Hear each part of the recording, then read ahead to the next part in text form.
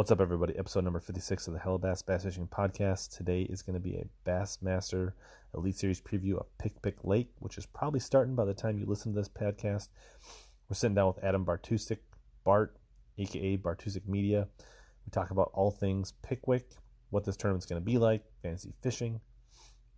We cover what it's like to be part of the media team that covers the Bassmaster Elite Series. We talk about what it's like to film for Scott Martin. We talk about Bart's Bassmaster Central Opens, the ABT Top 100, his tournaments, plus just talk a little bit about the One Series with Sobe, as well as special bonus appearances from Scott Martin, Matt Airy, and McCoy. Lots of jam-packed in this episode. Hope you enjoy it. Love to hear some feedback. Hit me up on Instagram. Shoot me a message. Let me know. Leave a comment. Rate, review. Enjoy the episode.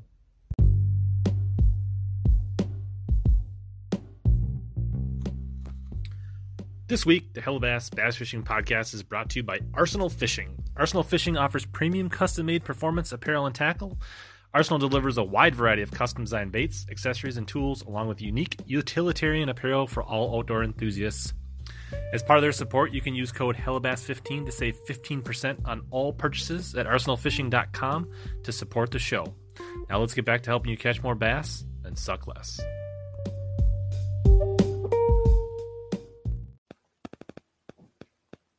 All right, what's up, everybody? Happy Wednesday night. Happy St. Patrick's Day. Got the green going in the background. We should have our guest join in here shortly. He is in the belly of the beast down in Florence, Alabama, or somewhere down there anyways.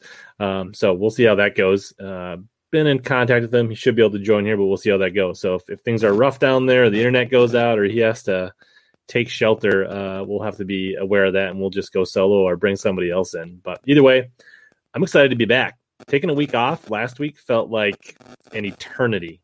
Like, I don't know, it felt like a month, even though I was only out for a week. What's up, Connor? What's up, YouTube Cuz? What's up, Daryl Wilson? Thanks for joining. How's the sound, everybody, for me in the video? Love to hear. Make sure the setup hasn't changed in a week while I was gone. Let me know in the chat. But our guest should be here any minute. But otherwise, I finally got out fishing last week. That was pretty exciting. I did a little bit of like inshore, intercoastal waterway kind of casting that really amounted to nothing around our house rental. But I did make a road trip to Smith Mountain Lake, which is in my recent video from Monday. So if you guys haven't checked that out, make sure you go check out my video from Monday. I think it's actually pretty good. Spent quite a bit of time editing. Love to hear what you guys think. If anybody in the chat watched it, let me know what your thoughts on the video that came out this Monday. It was good to be back editing, fishing live, open water, fishing, catching bass, instead of just doing stuff here in the studio, tips, tactics, rod reviews, and that kind of stuff. So it was awesome to be out fishing. So if anybody watched that, let me know your thoughts. Otherwise, while we're warming up here in the chat, feel free to ask some questions. The main focus of today will be talking about Pickwick, Bassmaster Elite Series, which kicks off tomorrow morning. What's up, Monty McWilliams? Bring in the heat. What's up, buddy? How are you tonight? Happy St. Patrick's Day to you, Monty.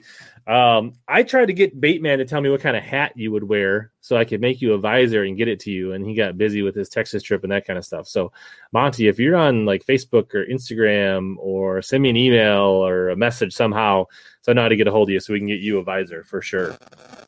Hope you're doing well. Hopefully you are. I think you're north of the storms from what I understand, so hopefully you're safe, Monty.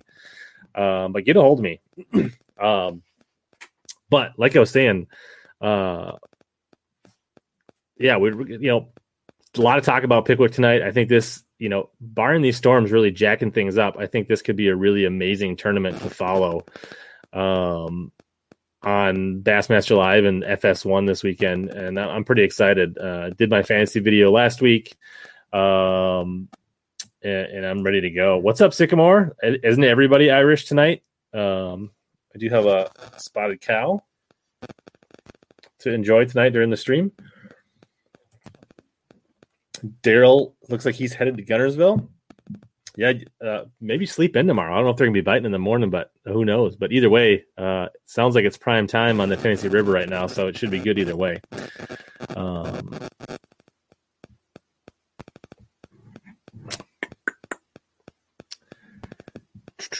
What's up, Shadow Bassin? Good to see you here.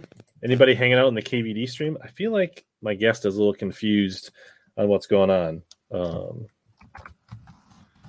Give me one.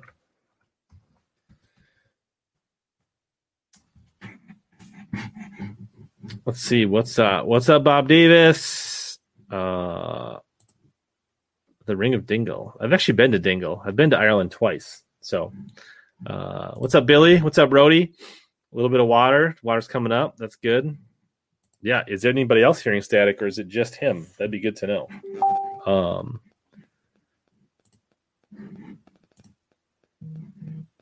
Should be the good mic. Everything looks right. Dumped KVD for the lid. I don't blame you. I think his show ended right at 8, so you didn't have to dump him too hard. What's up, everybody? Rolling in. Thanks, David. Even if it's for a few minutes, that's awesome. Yeah, awesome to see people rolling in. A lot of current could be good tomorrow, so I think that could be good.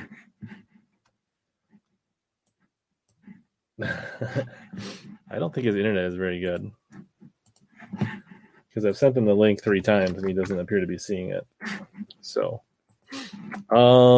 yeah, what's up with Bateman? I don't know. He's working on some editing, taking a YouTube break.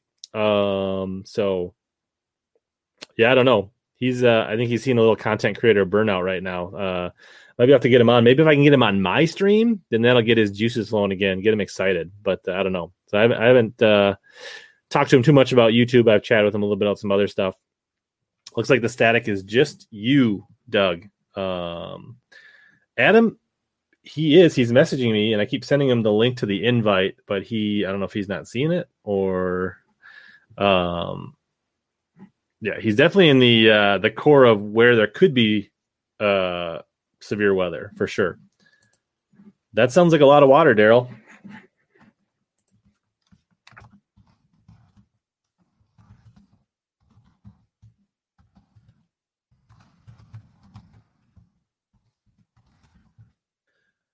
Let me just try something else quick for Bart. Try sending it another way.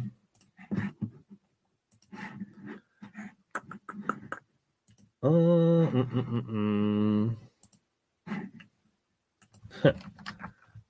if this works.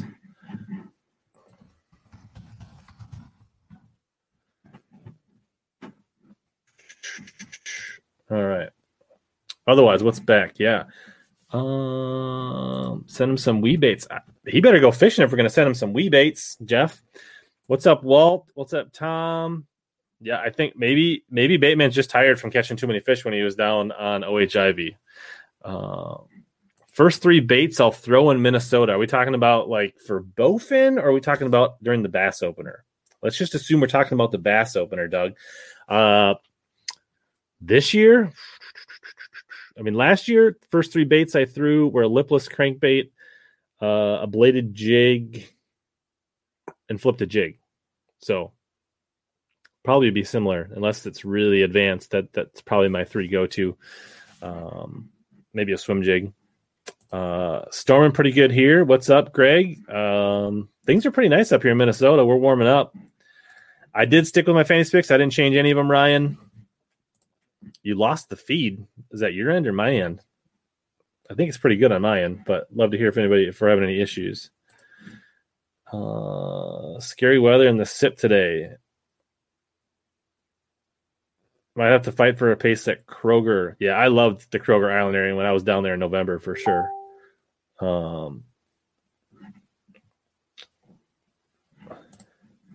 Yeah, I was actually fishing in Virginia, but our rental house was in North Carolina. So I made so it was an interesting story. I actually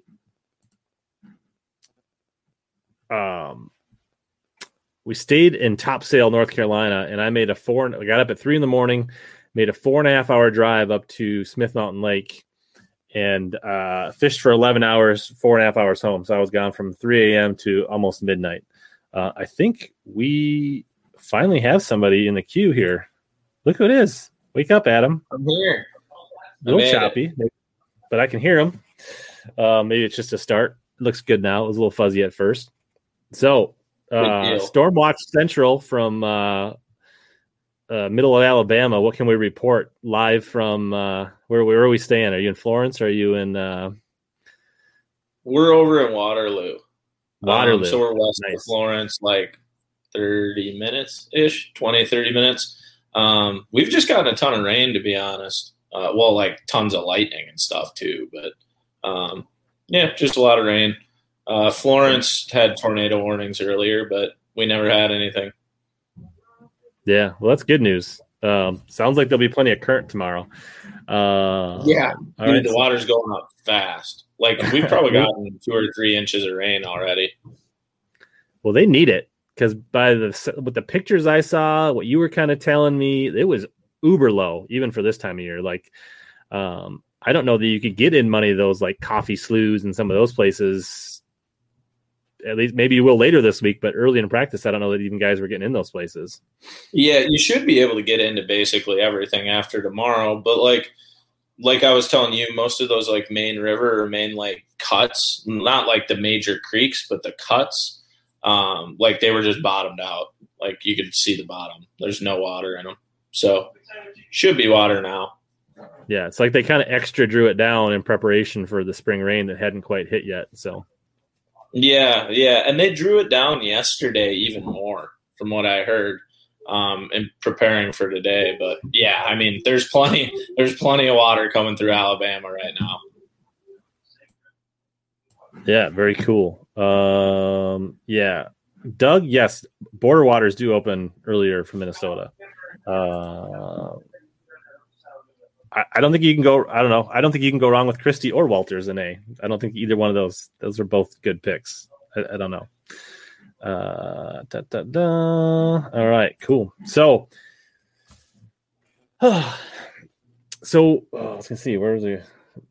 So Pickwick. So Bart's staying in a house with a bunch of Elite Series anglers. Obviously, we're not going to ask him for specifics of what's going on, but what's the vibe? What's the mood? Are people excited to get out tomorrow? I mean, are people genuinely like jacked to get out there, or are they kind of like apprehensive? What's the vibe? The vibe. You were a little choppy there for a second, so I might have another storm coming through. But the vibe here seems to be that everybody wants to. Like, everybody just wants to get out there and see what these storms actually do to the Tennessee River. That's kind of what it seems like more than anything. It seems like everybody's catching them pretty good, but just nobody knows what's going to happen. I mean, it's going to go up 3 feet or more. Like, I don't really know how to get ready for that. Yeah, absolutely. So, I mean, it's cautious optimism going in tomorrow. Like, they know the fish are biting. They know they're big. They know things are going to change. So it's kind of like, I don't know, probably be some people rolling around in their sleep, not thinking about what they're going to do tomorrow and not sleeping a lot. Yeah. I mean, there are guys who are just going to roll brand new areas tomorrow. There are guys who are going to an area and buckling down. I don't know. It's really going to be interesting. I can't really think of an event that we've seen where you're getting this crazy of weather literally the night before, and going from like winter pool to regular pool with pre-spawn, spawn type conditions, you know? Yeah, I'm sure there has been, but I can't think of it. Yeah, nothing recently. And especially on the Tennessee River, like really anything's possible tomorrow. It fully is. I mean, there are some guys who think that it's rain and them opening the gates are just going to make them chew, and you're going to see even bigger bass and bags than you originally thought. So...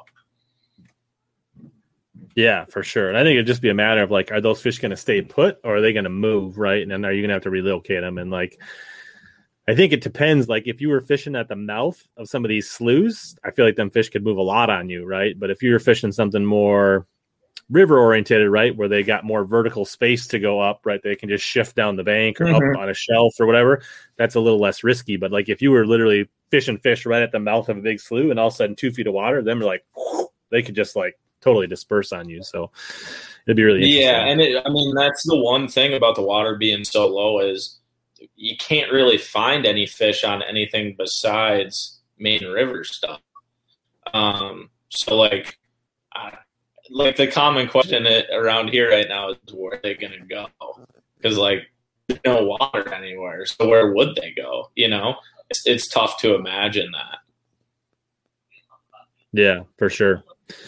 It's got to be interesting. Like, so let's talk a little bit about what you're doing this year, and that'll kind of explain what's going on. So last year you kind of dabbled. You did a little bit of elite stuff for Carl, did some media work, some camera stuff. But this year you're kind of on the Elite Series for the whole year. How does that come about? What are you all doing? I think you're doing some. I mean, I see like you and different guys' boats. I see you doing some stuff for Scott. Like, what are you all doing? Freelancing? Who are you working for? What are you doing? Just give us kind of a high level overview of what you're all doing on the Elites this year. Yeah. So like what I'm doing for the Elite Series is like, basically the best way to explain it is like I'm just freelancing for everyone. For me, like doing this work is I want to eventually fish, like the Opens and the Elite Series, and I could never be a angler, and like I just couldn't handle it mentally. Anybody who knows me knows I couldn't do it. So for me, it's like getting into the boat with all these guys. So what I kind of came up with after talking with Carl was there's a lot of guys who can't really afford to do a full season, full series, YouTube show, right? Like the Scott Martin or Brandon Polinick, or, now you're starting to see Stetson Blaylock and then Drew Cook and Drew Benton. Not everyone can do that. So what I've kind of offered a bunch of guys is a smaller package to help them get, media content for their social medias, for sponsors, whatever they might need. So I'll help out like 4 to 6 guys per event. And then what I also kind of am doing, so I'll have like 3 guys that aren't in this house I'm in right now. And then I help Scott Martin and the SMC crew. So with Scott, I take a bunch of pictures and then I run like their second camera, or help McCoy get B-roll, or help McCoy edit something to get it around quicker, or like day 1 of practice, I ran around with Scott the whole day. So it's kind of just helping out in the house more than anything. But yeah, I'm kind of a jack of all trades down here.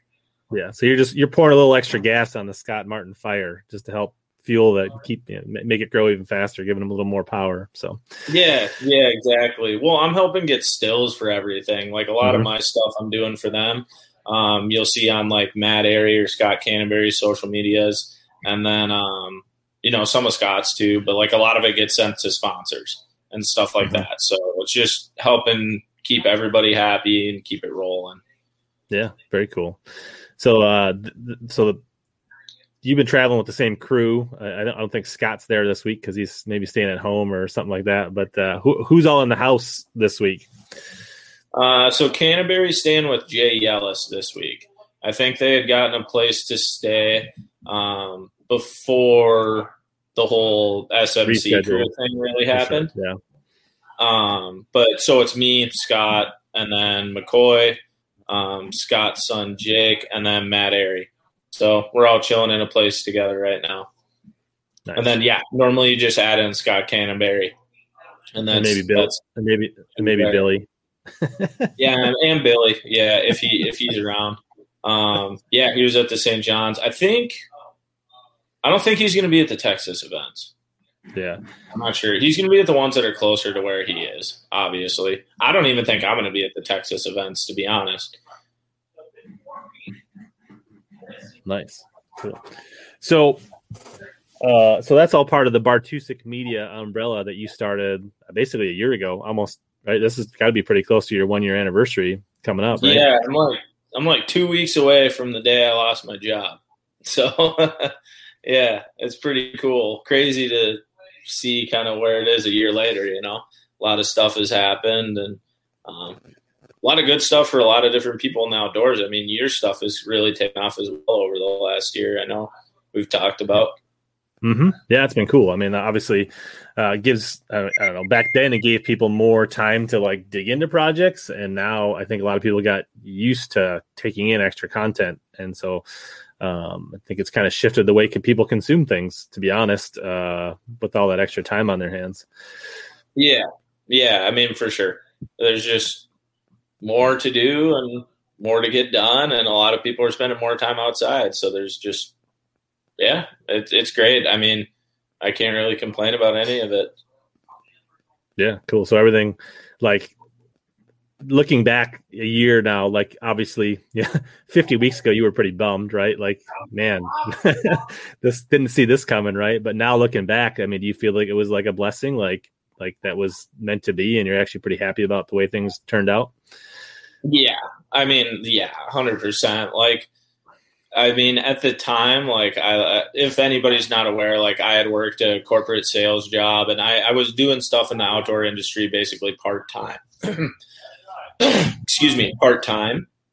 And then once COVID hit, I ended up losing my sales job. So after speaking with like Sam Sobiek, Jay Seaman, Sam Moore, a bunch of other guys, just decided I was going to go do this. So yeah, I mean, a year later, looking back at it, it's crazy because I'm like, yeah, this is something I definitely should have been doing already, and I'm glad I finally got the push. Right. Because like McCoy and I were talking about it driving back, I think like yesterday, that what are these guys arguing about right now? I don't know what they're yelling at each other about. But McCoy and I were talking about it the other day, is like, there's so many people who could go do this, right? But like the biggest decision you make is like literally doing it. Like there's literally one decision between stopping anybody from doing this, and it's just doing it. And that's how crazy it is.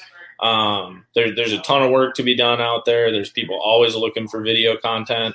Like, I'm 100% self-taught. I never went to school for any of this. I learned 100% off of YouTube tutorials and talking to other creators.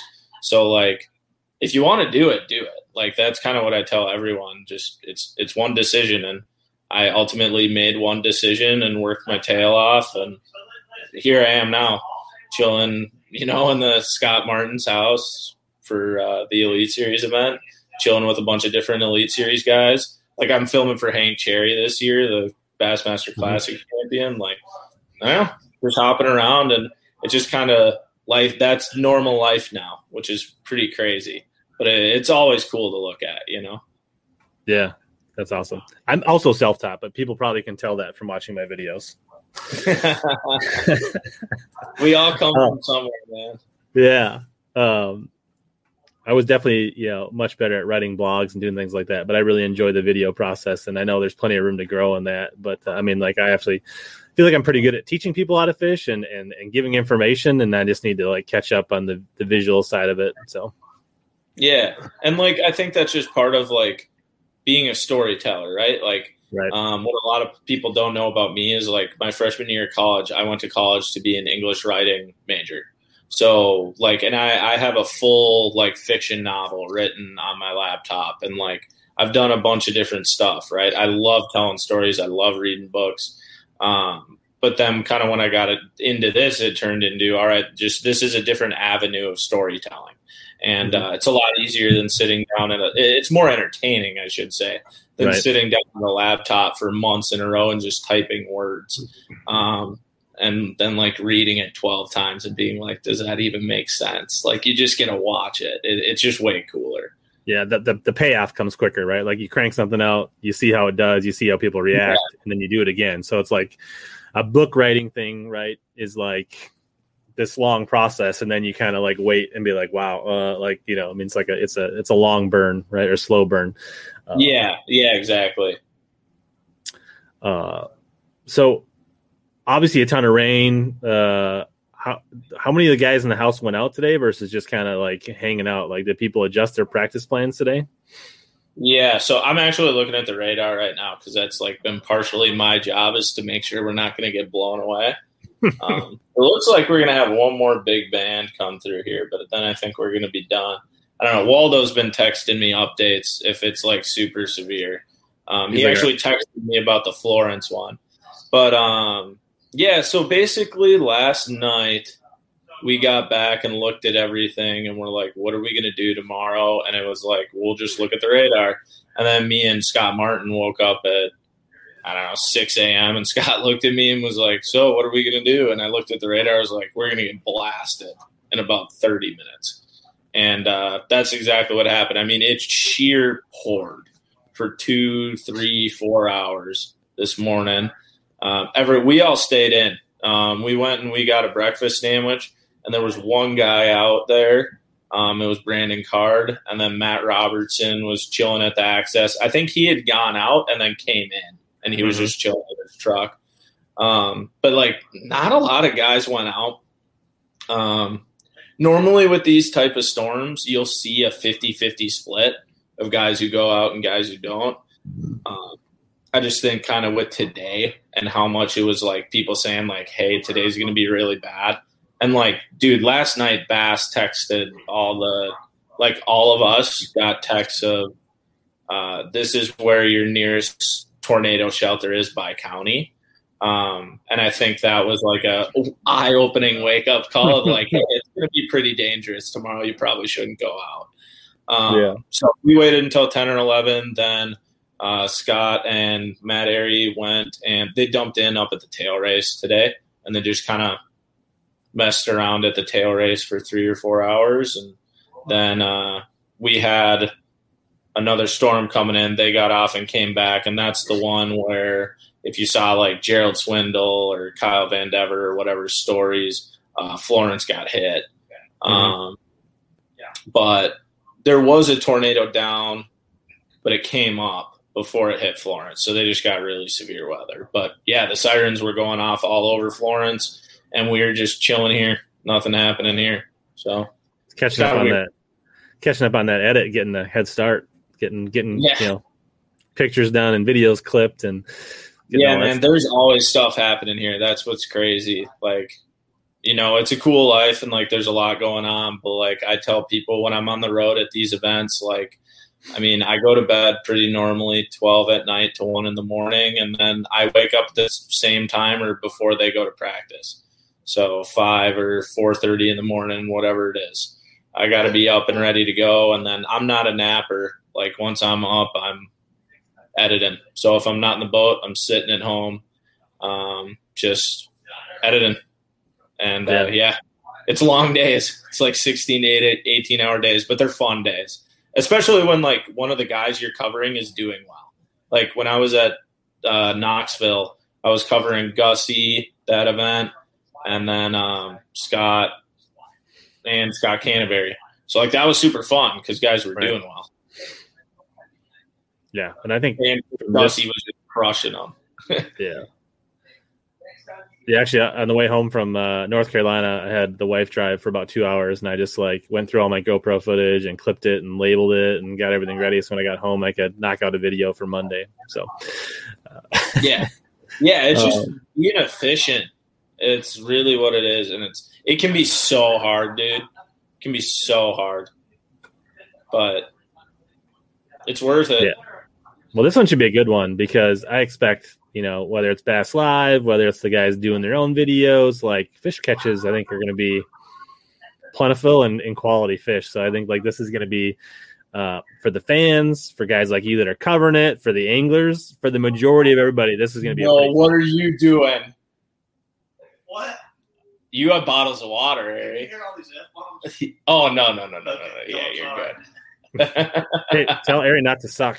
Remember that he's on my fantasy team. Yeah. Well, all of a sudden, Ari's staring at me through the door with 2 water bottles, and I'm like, "Oh, don't be sitting. Don't put in your butt where my head goes, dude. What's wrong with you? You got to deal with it, Scott." No. Turn around. I'm still in the bed. Get his ass. Get that out of there. I'm just chilling. What do you want, McCoy? McCoy, do you want to say hi to Rich? You want to be on a podcast? Huh? Who is it? It's McCoy. Here. Stream. How's it going? What's up, McCoy? What is that? It's Rich Lindgren. You want to say hi, Scott? Hello, Bass? He writes some of the fantasy fishing stuff. Okay, yeah. What's up? What's up, man? How What's you up, doing? Scott? Barbara, Inside hijack. information. Are y'all live right now? Yes. We're live on YouTube, Facebook. Oh, really? What's up? So then I got to keep it clean. Will you tell Adam to get his, you know what, off my pillow? I had to chill in his room because they were too loud out in the main room. Yeah. What's So you're in up, like man? the master suite. Yeah. Here, you want to tell him about how your practice has been? I don't even know. How your practice has been? The practice doesn't matter because the water now is up 3 feet, and it's going to continue to rise another foot or two. So by tomorrow morning, it's going to be 5 feet higher than it is yesterday, and so that means grass that I was fishing in 6 is going to be 11 feet deep. So I'm not going to catch any fish in 11 foot of water. I have to go refine them. Yeah. So what are you going to start where you left, or are you just going to start looking at new water right away? Well, I mean, there's shallower water around the area, so I'll just have to make some adjustments left to right. But it's, we're going to have to just kind of go keep a little open mind tomorrow. Right. But you expect, I mean, like the vibe I'm getting is like the bite's good. So if you keep moving, you'll run into them, and right. This isn't Knoxville where you're hoping to get 3 bites a day. Like if you find them, they're going to be biting, right? Yeah, I think if you get around one, they'll bite. That's for sure. It's just I don't know much about this place with the water the way it is. I really don't. So, I know guys catch them when the water's hot, but it's just weird, man. I mean, big storms and all that too. So it might, we'll just know tomorrow. Really, I'm going to keep an open mind. Yeah. So first cast, brown or green, you looking for? I'm pretty much largemouth fishing. Yeah. Okay. I may go smallmouth fishing, up in the current at some point tomorrow, depending on how the day's going. If it's going well and I haven't upgraded in a while, I'll go. And if it's not going well, I'll go. So there's a good chance I'll be fishing for smallmouth in the afternoon. Yeah, absolutely. Very cool. Yeah. I think we're all excited. I mean, I think for the anglers, for everybody, I think we're all excited to watch this event unfold, because I think it's going to be good regardless. I mean, obviously this is a curveball, but I think you guys are going to figure them out, and it's going to be a good event. So, yeah, I'm excited. Anytime you're on Pickwick in the spring, big things can happen for sure. I think it's going to take almost 100 pounds to win. Yeah, right. Almost 90 is what I picked for fantasy. So, yeah. Cool. All right, dude, I got to go rig up. See you. Good luck. Thank you. So there's your summary of how Pickwick's going. There's your Scott Martin cameo on the Hellabass live stream. Yeah. Nah, he should. I think he'll catch him tomorrow. Maybe. Yeah, I think a lot of guys are going to catch him. Yeah, his is going to be interesting because I was with him when he figured out his bite. So sure. Was not getting into details. Was he setting the hook a lot? Was he pulling on a lot of fish? What kind of strategy was in play? Kind of both.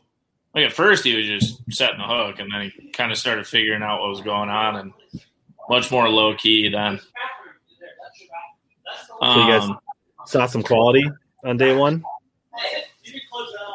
They're out yelling at each other again.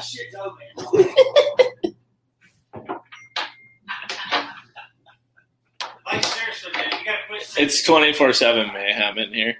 Yeah, except for maybe for 5 hours at night when they're sleeping, it gets quiet for just a and minute. then you wake up in the morning to pots banging or foghorns going off or someone's Or getting Billy. hot sauce somewhere. Yeah, or Billy.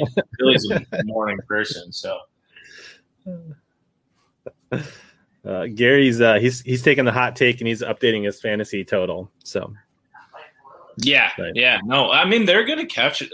Really, dude, the only way they're not going to catch them is if it gets super muddy. And that's like chocolate milk muddy. Which, with the water having been at winter pool, I don't think it'll get that muddy. You know what I mean? Yeah. And there's grass in Pickwick. So there's certain areas that will obviously have the ability to filter themselves much quicker than others. So it'll be interesting to see how it. Yeah. I don't know. We'll see, but they're going to catch them. And this is Tennessee River. Them fish are used to a little mud. This isn't like a crystal clean fishery, turn into mud, No. they've seen mud before. So it's not going to completely freak the fish out. Well, it's Pickwick, man. They crank the faster they crank the current here, the more they bite. I swear. Mm-hmm. So, yeah, it should be cool. So what was the biggest fish you saw in practice? 4 1/4. Okay, so no freaks or anything, but just quality fish. Nothing crazy big. I haven't seen anything crazy big in any of the practices. The biggest bass I've ever seen, though, I shot a picture of for Hank Cherry at St. John's. An 8 1/4, whatever one he caught the first day. Sure. But nice. Yeah, nothing crazy big here. I haven't really heard of anything crazy big either. Just like lot 4s and 5s. Lot. Yeah, I've seen a few like weird angle pictures of some fish that hard to tell. Like, are those 4-pounders or those 7? You know what I mean? Like they're like weird, like there's stuffy, a lot of 4 to 5 pounders being caught. Yeah, but I mean, I would not be shocked to see a 9, 10, 11 pounder during the event at some point. No, if you look back routinely at Pickwick, normally there is. Yeah, you might see like a 6 or 7 pound smallmouth. That'd be the cooler thing. I think that a 6-pound smallie, I think, is almost guaranteed. Honestly, yeah. I mean, that as crazy as that sounds, like it's Pickwick, and literally every gate is wide open right now. Like talking prime conditions for those suckers. Yeah, interesting. But I was watching like a little bit of the Davey Height thing, and like can't be water where he was catching them. Like that's got to be. Well, I don't know. Like it's gonna have to come up a lot to be water where he was catching them. We were actually just watching that before I hopped on with you. Yeah, that's because like when I was there in November, like you couldn't get there. You'd need to get your boat and then get a 4-wheeler out and then drive. Like you'd be a long ways away on shore before you get to where he was fishing in that tournament. So, but maybe by the end of the week you might be able to get there. Who knows? Yeah, no, I mean, like Scott said, man, the river is going to go up 3 feet overnight and probably 2 feet during the day tomorrow. Nice. Like she's going up, which is going to be super interesting because like there's backwaters that you can't hardly get into today, right? That you will be able to get in tomorrow, and then even more by the end of the week. Like so, literally, like you think of that stuff that like Kevin Short was fishing cypress trees when he won that tournament. You know. I don't think you could get there by boat right now.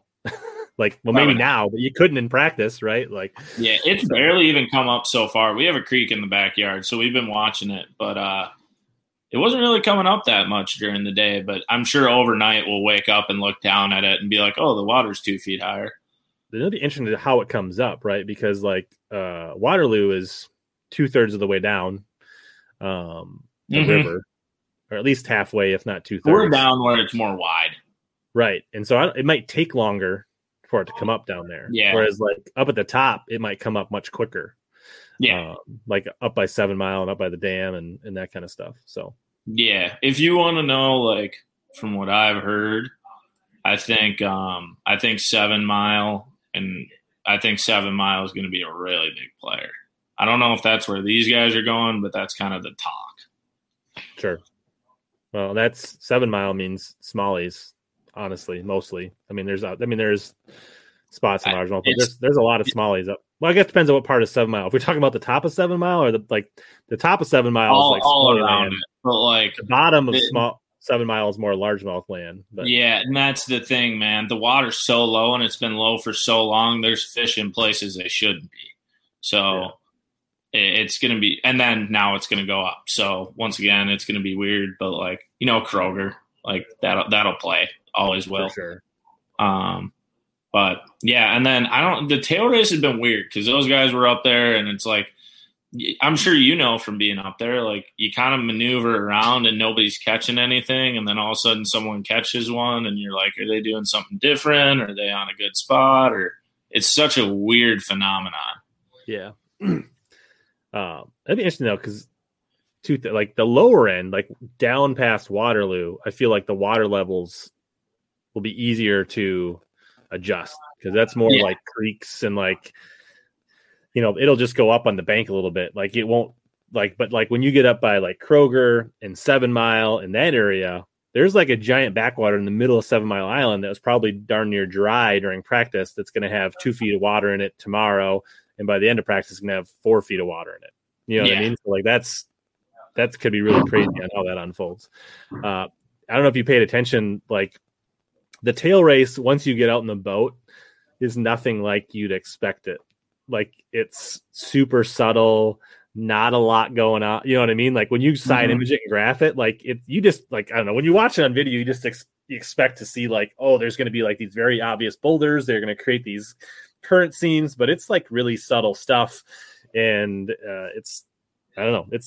It's really interesting. It was nothing like what I expected when I graphed it. I mean, it's all hard bottom, but it's not what I thought it was going to be when I started looking around at it. Yeah, for sure.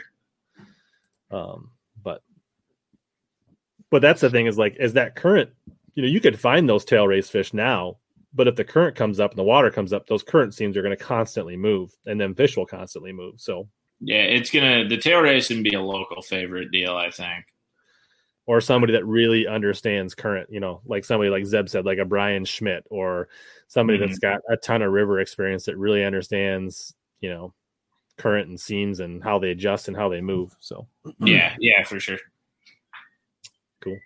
So what does a day one of the tournament look like for you? What is your plan? Are you out in the boat? Are you sleeping in and editing? Are you taking pictures on the docks? Like what's your agenda? What does your itinerary look like on a tournament day? So my agenda tomorrow will be wake up at, I don't know, probably 4:35ish, and then I'll drive my own truck up to the launch. I normally follow Matt Airy. Scott and McCoy are normally a little bit behind. So I go up there, then I'll shoot pictures of Airy launching, Hank Cherry, and Austin Felix, and then I'll go probably grab a camera from McCoy, shoot some stuff for McCoy in the morning, and then tournament mornings go fast, man, because you don't have a lot of light. Right. And it just doesn't happen very quickly. So then all of a sudden it's like, boom, done. Like literally done. It's like 30 minutes to an hour that you just got to get everything done. And then we all kind of look at each other and go, okay, cool, let's go home. And then we all just drive back here, sit down, and we would just watch Bass Live and hang out. And then at weigh-in, we head in and go film weigh-in. Then we come back and do the same thing all over again. Honestly, they're almost even a little more chill. So you don't go out on the water much in tournaments or do anything filming on the water? No, not really. We might eventually, like if Scott's doing really good, but like now that he's not in the opens, like with Bass Live, there's a camera on him. So it's like, it's also like, is it really needed? Because Scott's content is so good with a GoPro. Mm-hmm. Whereas Brandon has a secondary cameraman, right? Secondary shooter, and he still runs a GoPro, but like that's his style. That's not necessarily Scott's style. So it's, do you want to do that or not? Like if I had my boat conveniently there, we'll go do it. And I actually was going to have my boat at this event, but I totally screwed up the planning of when it was going to be. So my boat's not done yet. So I got to drive home this weekend and grab it and drive it right back down to Alabama. Good times. Yeah. So that's, I think, a good segue. I think we've covered Pickwick. We can circle back on that. But so the other thing you got going on this year, you're fishing the opens. Is it just the centrals? Is that right? Yeah, I'm just fishing the centrals and then the ABT 100 circuit. So those are my out of town things. We'll talk about the ABT. We're talking about the Central Opens. Oh, okay. Central Opens first. That's good. So Pickwick, that's the first one, right? No, Smith. Sorry, Smith Lake. Yeah. Yep, right. Smith in 2 weeks. And I just made like a $700 tackle warehouse order, so I'm definitely going to win it. For sure. But it won't, and if you win it, it won't be anything you bought in that order. 100%. I already eliminated so many baits that. So for the people that are fishing the open, what should they not throw because you've already bought it and they can just cross that off their list? Yeah, so I'm going to definitely be throwing Senkos. So you might as well just not even throw them. 5-inch Senko, you don't need to throw that at Smith at all. And then I've also bought some wake baits, but I'm not going to say what kind because apparently I'm not supposed to. Okay, sneaky stuff. Yeah. I don't know. I've never even thrown a wake bait, so I don't really know. Well, I've thrown a wake bait, just not a lot. You don't really do that much in Minnesota. So I think I've thrown a wake, but I don't know if I've caught a fish on a wake bait. yeah, I mean, I'm going to throw it a ton in practice just because it's going to be really cool to watch. That's basically what I think of it. Yeah. So you went and looked at Smith, right, a couple months ago, just to get a look at the lake. Yeah, on my way back from Alabama one time, I dumped in and drove around it for 2-3 hours. And honestly, what's kind of nice is where I think I'm going to end up spending a lot of the time from kind of watching the FLW event and talking to a few different people who know the lake more, just getting a better understanding about it. I think I drove around where I'm going to end up fishing, which is good because like I've already kind of seen it. I know how it lays out. I have some waypoints. I know what and I was there during winter pool. So I marked a lot of like bank that changed that you don't normally would be able to see just in case they were spawning, that I could go down and potentially fish. And yeah, I don't know. I just looked at a lot of it. It's a really cool lake, dude. It's just really different. And yeah, don't worry, Bailey. I won't cut any corners. So that's a perfect segue. So I actually queued this thing up right here. I thought it would be fun to watch on the stream. Yeah. For those of us that haven't seen this, if you missed this on social media, this is how not to drive a bass boat on Smith Lake in a major tournament during blast off. Yeah. I'll just let the clip play. Yeah. But no matter how many times I watch it, it still blows my mind. Yeah, no, it blows my mind every time. Yeah, I don't think Aaron Britt really likes me anymore. I don't really even know Aaron Britt, but so I don't really have a problem saying, but like that's just reckless boat driving. So anybody who's watching this, like, don't drive a boat like that. Don't try to cut people on an inside corner on a tournament takeoff with a blind corner when you have a slower boat, and always wear your kill switch because. Yeah. There are 3 things you can definitely learn from this video. Yeah, and then watch right there. He sat down. Clearly didn't. If there was a kill switch there, it didn't get reattached, and he put in gear.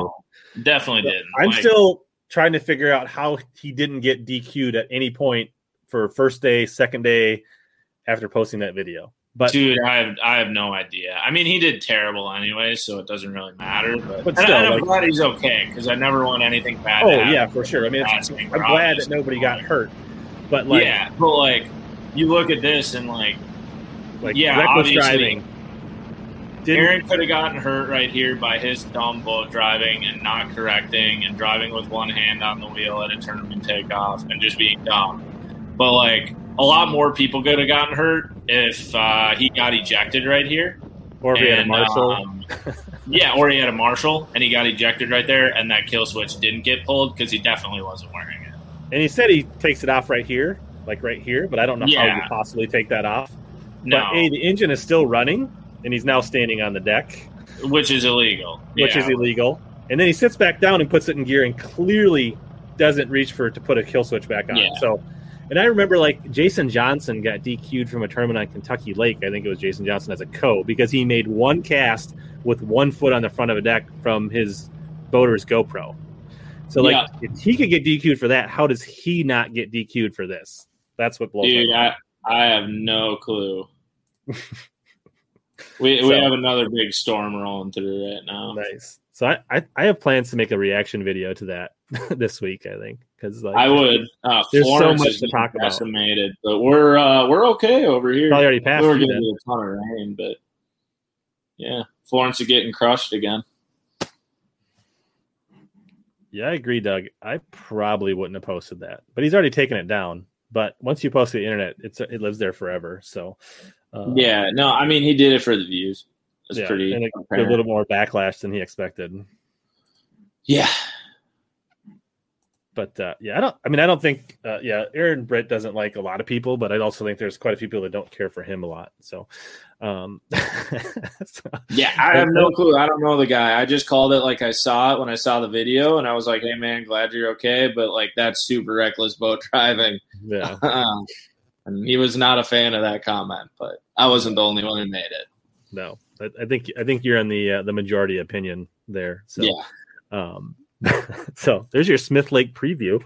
No, I'm gonna do my best to avoid that point. Don't worry. And if you do, you wouldn't post it. I wouldn't post that one. There'd just be a picture of my hull ripped off after, and be like, "Oh, bad day on Smith, wrecked the boat." Yeah, wouldn't post a video though. So in your practice for Smith, are you focusing on spots? Are you focusing on largies? Even split? Like, what is your? I mean, like, obviously, I'm probably going to fish spots. Okay. I have no idea how to fish spots, but that's what I'm going to do. I mean, I figure if my whole tournament sucks spot fishing, I'll just grab a swim jig and a Senko and go as far back some creek as I can and just start fishing. Just go John Cox on it. Yeah, like the thing from what I've seen, like one of what John did and talking to some other people, like there is a lot of largemouth in Smith. That's kind of a misnomer that there isn't. But from what I've heard is a lot of the area you target them, there just isn't a lot of it. Right. And this is a sold out open, like 225, 250 boats, right? Like those fish are going to get crushed. Like I'm not even going to go try it. Like, so they're going to get, like, even the guys who are like, I'm going to go try it for an hour, they're going to set the hook on 2 or 3 of them. Like, it's just going to get hurt. So I might go scope it out, but I'm definitely not going to cast. Like I said, I'm probably going to spend most of my time fishing spots. And that's from just doing research and talking to Ari and Hank Cherry and Justin Lucas and a few different guys just kind of about what they would do and what they look for. So, yeah. And I think, right, but the FLW, what are they 150 boats, maybe a little less? That tour event? Yeah. I think it was like 160. Yeah, it's right around 150, but you're going to have 250 in the open, right? Yeah. And Coes. And Coes. There's no Coes in that FLW. Like, so you're almost and there's limited practice there. Now you're talking guys who are going to go there for a week and just jack them. So and then they saw John Cox win it on largemouth, so that's going to. And that's the other reason I'm not going to do it. Yeah, because like apparently you can catch them in other places too. So I'm going to go look for some of those off the wall places where I might only get 1 or 2 bites, and that's kind of the type of fisherman I am. I'm not a numbers guy. I'm a 5 bite guy. So I'm going to go look more for the bigger fish. And I mean, for me, the opens is obviously I want to qualify for the elites. That'd be super sick. This is my first year doing it. I'm lucky enough to have sponsors kind of helping me get there and putting out video content for everybody to see. And like, this is part of my journey. And like, I'm not going to go there and just like fish for a check. I'm only fishing 3 of them. Like, I'm going to try to win every one of them. So I've already made that up in my mind. I don't care if I have a bad practice. I don't care how it goes. Like, I'm trying to make a classic and I'm going to try to triple qualify. I'm going to try to make a classic in every one I fish. So that's just the way I'm looking at it. Like, luckily, you know, with the way my work's set up, and I've been lucky to have a really good first year doing this, I don't have to worry about going and fishing the opens and being like, I need a check today. Granted, like a check would be awesome and I'd really like it, but that's never going to be my mentality in these events. I'm going to swing for the fences in each one of them and maybe finish 200th in every event, but I'll learn. So it's whatever. So if you get a check, you can get Supreme tacos instead of regular tacos on the way home. Yeah, I always get the Supremes. So just living large. Yeah. Nice. Maybe you could ask them nicely not to crush your tacos. That was a major bummer. I was really disappointed by that. I haven't had one of those experiences in a long time, and I finally got food. And like what people don't understand is, so like when I got home from Knoxville, I filmed an ice fishing championship, and then I had to do a couple clam things quick that first week of March. And then like when Wednesday hit, I basically locked myself in my house editing, and then Sam came over and just edited for a week and a half, 2 weeks straight. Like literally did not leave my house. And then all of a sudden, like one of the nights, McCoy's having a live stream, and he's like, yeah, when are you coming down? And I was like, oh yeah, in a week and a half. And he's like, well, that's after the event, so that's not going to work. So I ended up figuring out I had to leave in a few days. So like my whole schedule and everything coming down here was such a mad scramble, 100% my own fault in terms of planning. So like that morning when I left and everything, like I was just scrambling to get down here, drove the whole way in one shot, literally made 2 stops. And yeah, I got those tacos, and like that was going to be the highlight of my day. And then I opened them and they were smashed everywhere. And it was just a long few weeks, man. But yeah, that just, I don't know, it happens.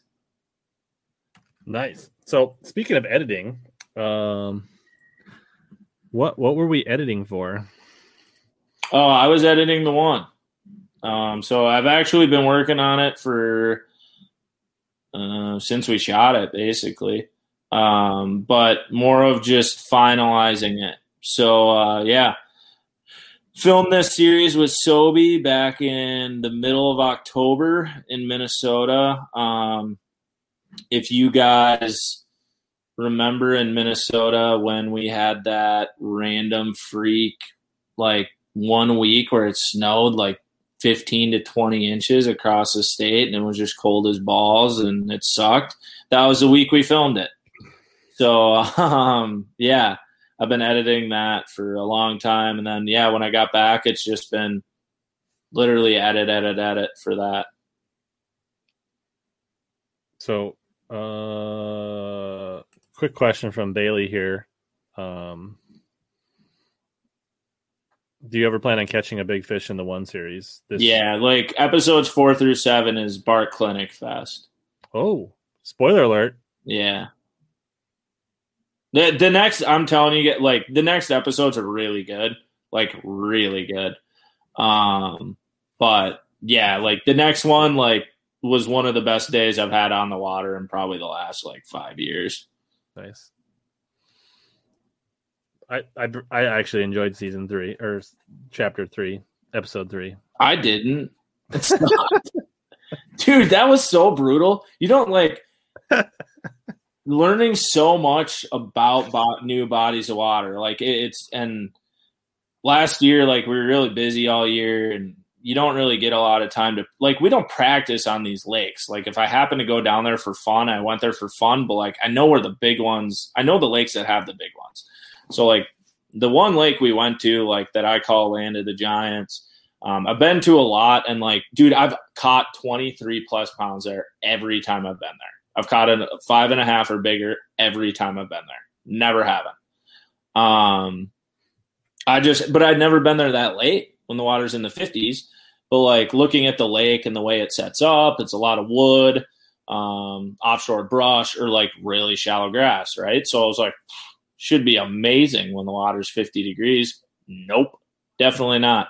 Problem was it was already in the 40s by then. Yeah, exactly. So it was terrible. And I actually went back a week after because I was so mad that we didn't catch them, and I got skunked again. So, yeah, that I don't know what is with that lake and way late, but they just, I don't know where they go. I think that lake got really feast or famine late in the year, from what I understand. So, yeah. I don't even think it's feast. I don't even think it's feast, man. I think it was mostly famine late in the year. Yeah. Yeah. But so the premise, right, is to catch a 7-pounder. So you're doing everything you can to catch either a 7-pound largemouth or 7-pound smallie in Minnesota. Yeah, I mean, preferably both, to be honest. Would like to get one of each, but yeah. And this is season 2, so there was a season 1, which season 1 was close but no cigar, right? It was a 6. You got a 6 and change. I got a 656 in season 1. Yeah. Yeah, and that was the biggest in the 1 series, right? Yeah, and then I think Bankston got a a 6 pound 7 ouncer smallmouth. We had 2 6.5s basically. So it doesn't count. Banger doesn't count. He wasn't really part of it. He was just happened to be on the same lake in the same day. I agree, but no, I think our biggest smallmouth was like 5 3/4. But like a 7 pound smallmouth is like 7 pound largemouth is hard. 7 pound smallmouth is a different world for sure. Well, up where we live, they're both out of this world, to be honest. Yeah. I mean, I've not like. I don't know. Apparently you post on some Minnesota forums, and 7 pounders are everywhere in Minnesota. But I think I've personally held one. And it was probably 10 years ago. Sylvie and I, just when we started fishing out of my Redland. Still the biggest bass I've ever seen in Minnesota. And it might have been 8. And I've caught one. And I've put a lot of time in Minnesota. Yeah. Like it doesn't just happen. Yeah. So last year you guys kind of like filmed them, pumped them out.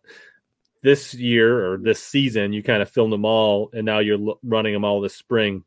What's any reason or strategy or why you guys decided to do that as a kind of a special block series, or what was the plan behind that? There were a few different reasons. I mean, number one, obviously. Viewership for open water is just better that time of year. Like by the end of the year, people are pretty burnt out on open water. People are watching football. People are watching hunting. They don't really care that we're trying to catch a 7 pounder, right? People are getting ready for ice fishing. So we wanted to put it out in the spring just for that reason. And the other reason was we wanted to be able to dedicate like 7 or 8 days to literally filming everything. Get home, chillax, and actually review it. Like this is the first project that me or Sam are ever done like this, where we just delayed posted everything. It's definitely come with like its challenges and like, the good parts of it, like where we get back into it now and like it's fun going back through it and being like, this is what happened, and you're just learning more and doing more things. But that's kind of what the biggest part was just waiting. Plus it's hard to get content in Minnesota this time of year because ice is getting bad. There's not open water. What water is open is still almost frozen, so it kind of works out, right? So. Yeah, it's kind of just fill a void. So I mean, that's what we're just trying to do: fill a void for people, so that they can some bass content and open water content, just get psyched for the year. So that's really what kind of the whole goal there was. But then, like I said, we wanted to put this together over like 4 or 5 months and make it like a movie for people. That was really the goal, was like make it like a Netflix series, make it like an Amazon series, like make it the most best produced content we could, and then put it out there. Because I mean, we can make really good videos, turn and burn style, right? But I'd rather sit down and really go through it and like make sure we're getting the best possible content you possibly can out of it. Mm-hmm. So how many are in this series? Like how many videos? I don't know. I haven't finished it yet. So even though the best part is like you guys had you could have chipped away at it. Yeah, no. You could have done it, but you still waited to the last minute to Yeah. No, I mean, there is part of that, but like part of the editing process for this was right. So I've been editing a lot of the video. Sobe kind of goes through and does final touches, fonts, certain B-roll sequences, cutting certain stuff out, whatever. But laying the timeline down and telling the story, that's a lot of what I'm doing. And for me, I spent 2 or 3 months literally almost watching all the GoPro footage just to find small funny things or whatever might have happened that didn't get stopped on or whatever. Because we recorded everything. Every camera kept running. So it was a lot of process to go through and do that. So now that I've done that, it's kind of chopping it down then. So that's basically what it is. Sure. And then, is there any big disconnect? Do you find yourself going man, what? Because when you turn and burn, right? it's easy to remember what happened last Tuesday or last Sunday or whatever. Like, did you find it difficult to be like, man, what happened on day 3 of our 7-day trip? That, like, how did it go? Like, yeah, no, I honestly remember it all. I have a pretty good memory with that stuff. Like, whether it's in terms of fishing spots, lakes I've been to, where I was, like things like that, I remember really well. mm-hmm. There's certain small things, like in episode 3 when like Brock basically broke his ribs setting a hook on a log. I forgot about that, and I almost spit my coffee out when I was going through that clip, and I refound it. So that was really funny. But most of it I know, and like I remember where it is, and that's why now like it's easy for me to put it all together. And it's more of the reason I don't know how long it'll be yet is just because it's more of just seeing how the story morphed, and also like where Sobe wanted to cut each day off. Like that was a big part of like episode 1 was like, that was only 3 hours of fishing. We could have well have put the beginning part of episode 2 into the end of episode 1. And like, it's just figuring out that flow and making sure it flows. So I think it'll end up being probably 7, maybe 6, maybe 8, but probably 7 videos. Nice. So do you recommend everybody watch them as they come out, or just wait and binge them like Netflix when they're done? I'd rather everybody watches them as they come out. I mean, you can always go back and binge them, but watch them as they come out. So best watch them as they come out and then binge them again. Yeah, obviously. But no, here's the thing. If you haven't watched them yet, binge the first 3 and then watch them as they come out from episode 4 on. Like I'm telling you guys, episode 4 on it is some of the most fun I've had fishing. And like, dude, the conditions sucked. Like it legitimately snowed 10 inches on us one day. Like I couldn't find rods on the front deck of my boat.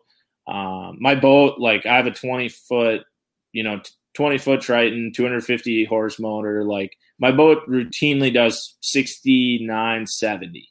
And going off the water one day, I could only get it up to 56. There was so much snow and ice and just crap just on it. And like, I feel so bad for what my boat is about to go through the rest of this series that you guys will see. It was so bad. Nice. It was brutal, but it's a really good film and you guys will like it a lot. Yeah. YouTube's cuz I don't know if you saw it, I pulled it up. It's actually on Sobe's channel, SOBI. That's where it's all at. You can watch season 1 from last year, and then actually it's 2 years ago now, honestly. Right? Yeah, it's a year and a half ago now. Yeah. But yeah, SOBI, Sobe, or that's probably search Sobe, you'll see him. That's probably the best way to do it. I'll put a link down in the description after this video. But it's good stuff. These guys know what they're doing.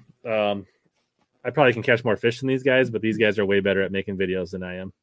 Yeah, I'd agree with that. Could have very much used the veteran Rich out there. The first 3, or actually episodes 2 and 3 were pretty brutal. I feel like wasn't that about the same time I went out and busted that big one? We texted you when we were filming it. You caught a 6.5 on one of the lakes I wanted to go to. Yeah. We didn't end up going there, but yeah. Sobe literally called me and he's like, that was the day. That was the days we zeroed. That was literally the day. That was episode 3. Yeah, that was episode 3. It was that day. Right. Yeah, no, it sucked, man. But you remember, it was cold as shit that day. It was not a fun day to be fishing. It was like 35 degrees. It was cold and windy. It blew more than they said. It didn't get as warm as they said it was going to get. It was not a pleasant day. It was so cold. Sycamore asked a good question. Like, how much labor goes into a 30-minute fishing video for you? No, which series? Just roughly. I mean, so that honestly, it's tough because like if it really goes by video, and I know that's like a really big cop-out answer, right? But like episode 3, right, where like we caught however many fish, that video took me 4 days to edit. Legitimately took me 30 to 40 hours. But like episode 4 you're going to see come out, that took me 10. Yeah. Like, so it really varies based on like what you have. and it's not necessarily like I need to stretch it or whatever. Like I want to make it epic, but like episode 4 coming out, like dude, we freaking blasted them. So the story you just go through and the story tells itself. The B-roll is all there. Like it's perfect. We don't need to have like 6 minutes of Bart's food critiques to make a video. Yeah, no, we don't got to go through me eating tons of Casey's. But at minimum, mostly like you're going to spend a day filming and a day editing. Like that's like the bare minimum. Like I always say for me, like if I'm going to put out a good video, whether it's the one or the Crappie Chronicles or anything I've done, there's one day, like the first day of editing is like there's one day of like 15 to 16 hours, right? Like dead straight where I just go ham. And then there's like a second day of probably 6 to 8 hours of like fine tuning or like combing back through it and getting everything really dialed. That's generally about how much it is.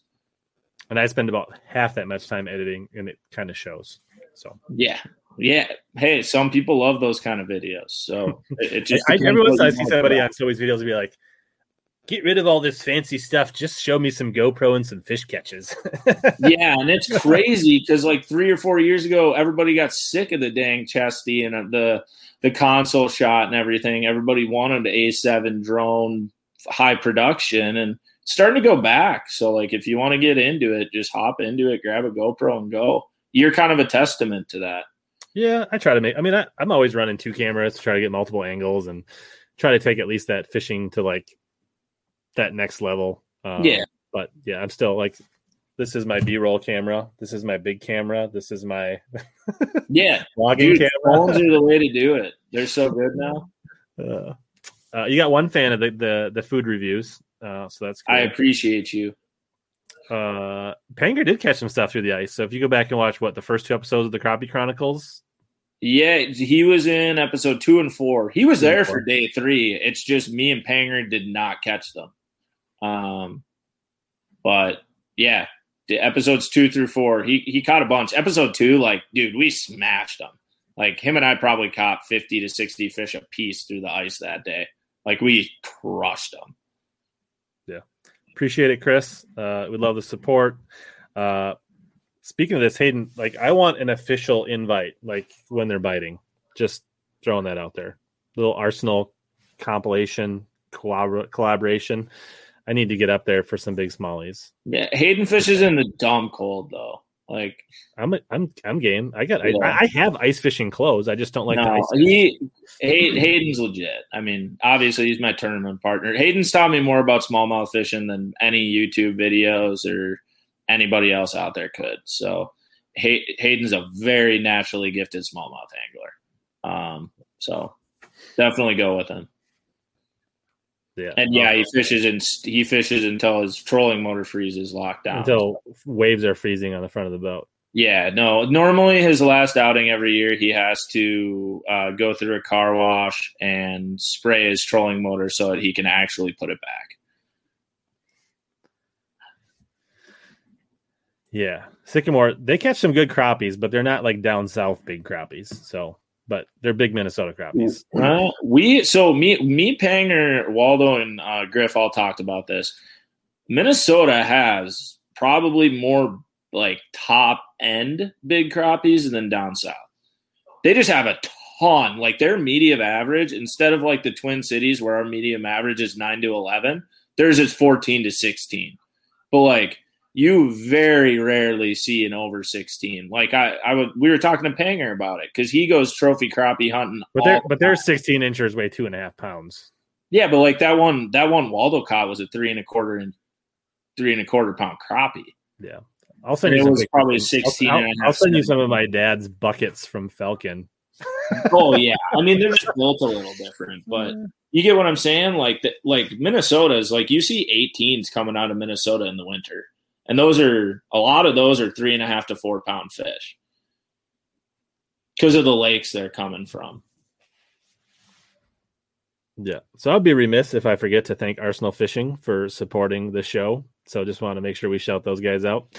And remember, I've got codes for Arsenal and Omni and a few other places down in the description below. So don't forget to patronize those places and support the show and help yourself and help me. So just want to make sure we don't forget to mention that. Yeah, no, I love Dan. Arsenal's great. They made my jersey too. So if you need jerseys, Arsenal Customs. So we'll see those because you're actually going to do some videos of your. Sorry, is there a video coming out from your first? So, all right. So you're fishing the ABT 100s as well, which is a top team trail in Alabama. Yeah, you had one of those. Is there a video coming out from that? Yeah, I've just been really backlogged. A lot of content coming out from my end lately, man. So that one's kind of got put on the back burner, but I'm hoping to edit it once I get home. Like, I think I'll be caught up basically on everything Monday when I get home. So then it'll kind of be probably chillax for a day or two, hang out with the girlfriend, and then get all the rods rigged and stuff like that. And then probably edit those 2 videos and get them ready to go out so that after the opens, I can start putting out all the open stuff because you're going to see all that. So. Yeah, cool. So we'll see your Arsenal Customs jerseys and these videos and the opens and the tours. What's up, Chad? Is the FLW going to Dale Hollow? Is that right? Or sorry, the Pro Circuit? I think. I have no clue. Is that what he's talking about? I think Dale Hollow is going to be really. I've heard really good things about Dale Hollow. So I've heard it's like the next. It's like emerging. Like it's very good on the way up. So I would expect good things this spring. I don't know a lot about it, but I've heard good things. So yeah, I actually think Rod Hellman's new camera angle is pretty cool. I don't know. It seems like it sticks out a little more than I like, but he's got. Where is it? He's got a bracket or an arm that comes off his trolling motor, so when it stows, it lays parallel to the gunnel, and then when it goes out, it sticks out like 3 feet in front of the boat with the GoPro shooting up at him. So it's like the console mount, but out in front of the boat, staring at you. So instead of staring at his ass or the back of his jersey all day, it's staring at his front from a low point of view. I mean, it's fine. It's going to be a giant pain when you get in some big waves or either big waves or fishing around docks or fishing around. I haven't seen if he's put out his.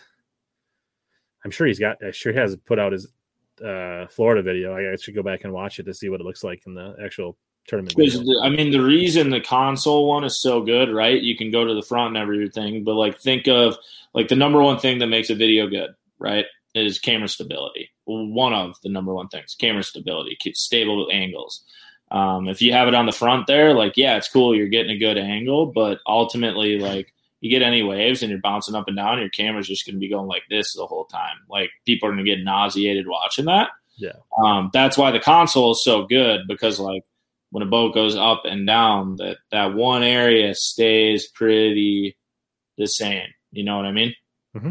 Yeah, it's definitely not it's an alternate camera. It can't be your primary. yeah, no, definitely. But like, it's a cool angle for like, depending on what you're doing, for sure. To mix it up and get some extra stuff in there, for sure. Yeah. And I think with the newer GoPros, like the 9s with their stabilization, it might actually work pretty good. Yeah. Yeah. So Matt Welcher's impressed that you came to fish the ABT 100s, and you were like one bite away from a check, right? You finished like 30 something. Yeah, no, and you'll see in the video, like, we were one dumb decision away from having a check. Like, we had a check basically mailed and delivered, and we left it. Yeah, you'll see in the video, like, I can talk about it a bit now. It's been like 3 or 4 months, so I don't really care. But we were on Lay Lake. It was like, dude, it was like a high of like 40 degrees every day. It was cold. Water temps dropped from like 51 down to 46. So when we just ended up going spots fishing mainly. I found a really big school of them up the Coosa River, probably 15, 20 miles. Got there at around 11 to noon. We started doubling up. Like, we were catching so many fish, man. And we called up with 2-pounders like twice on this spot. And we ended up leaving because we thought we were going to need 15 to get a check. Ended up weighing like upper 10s, maybe low 11s.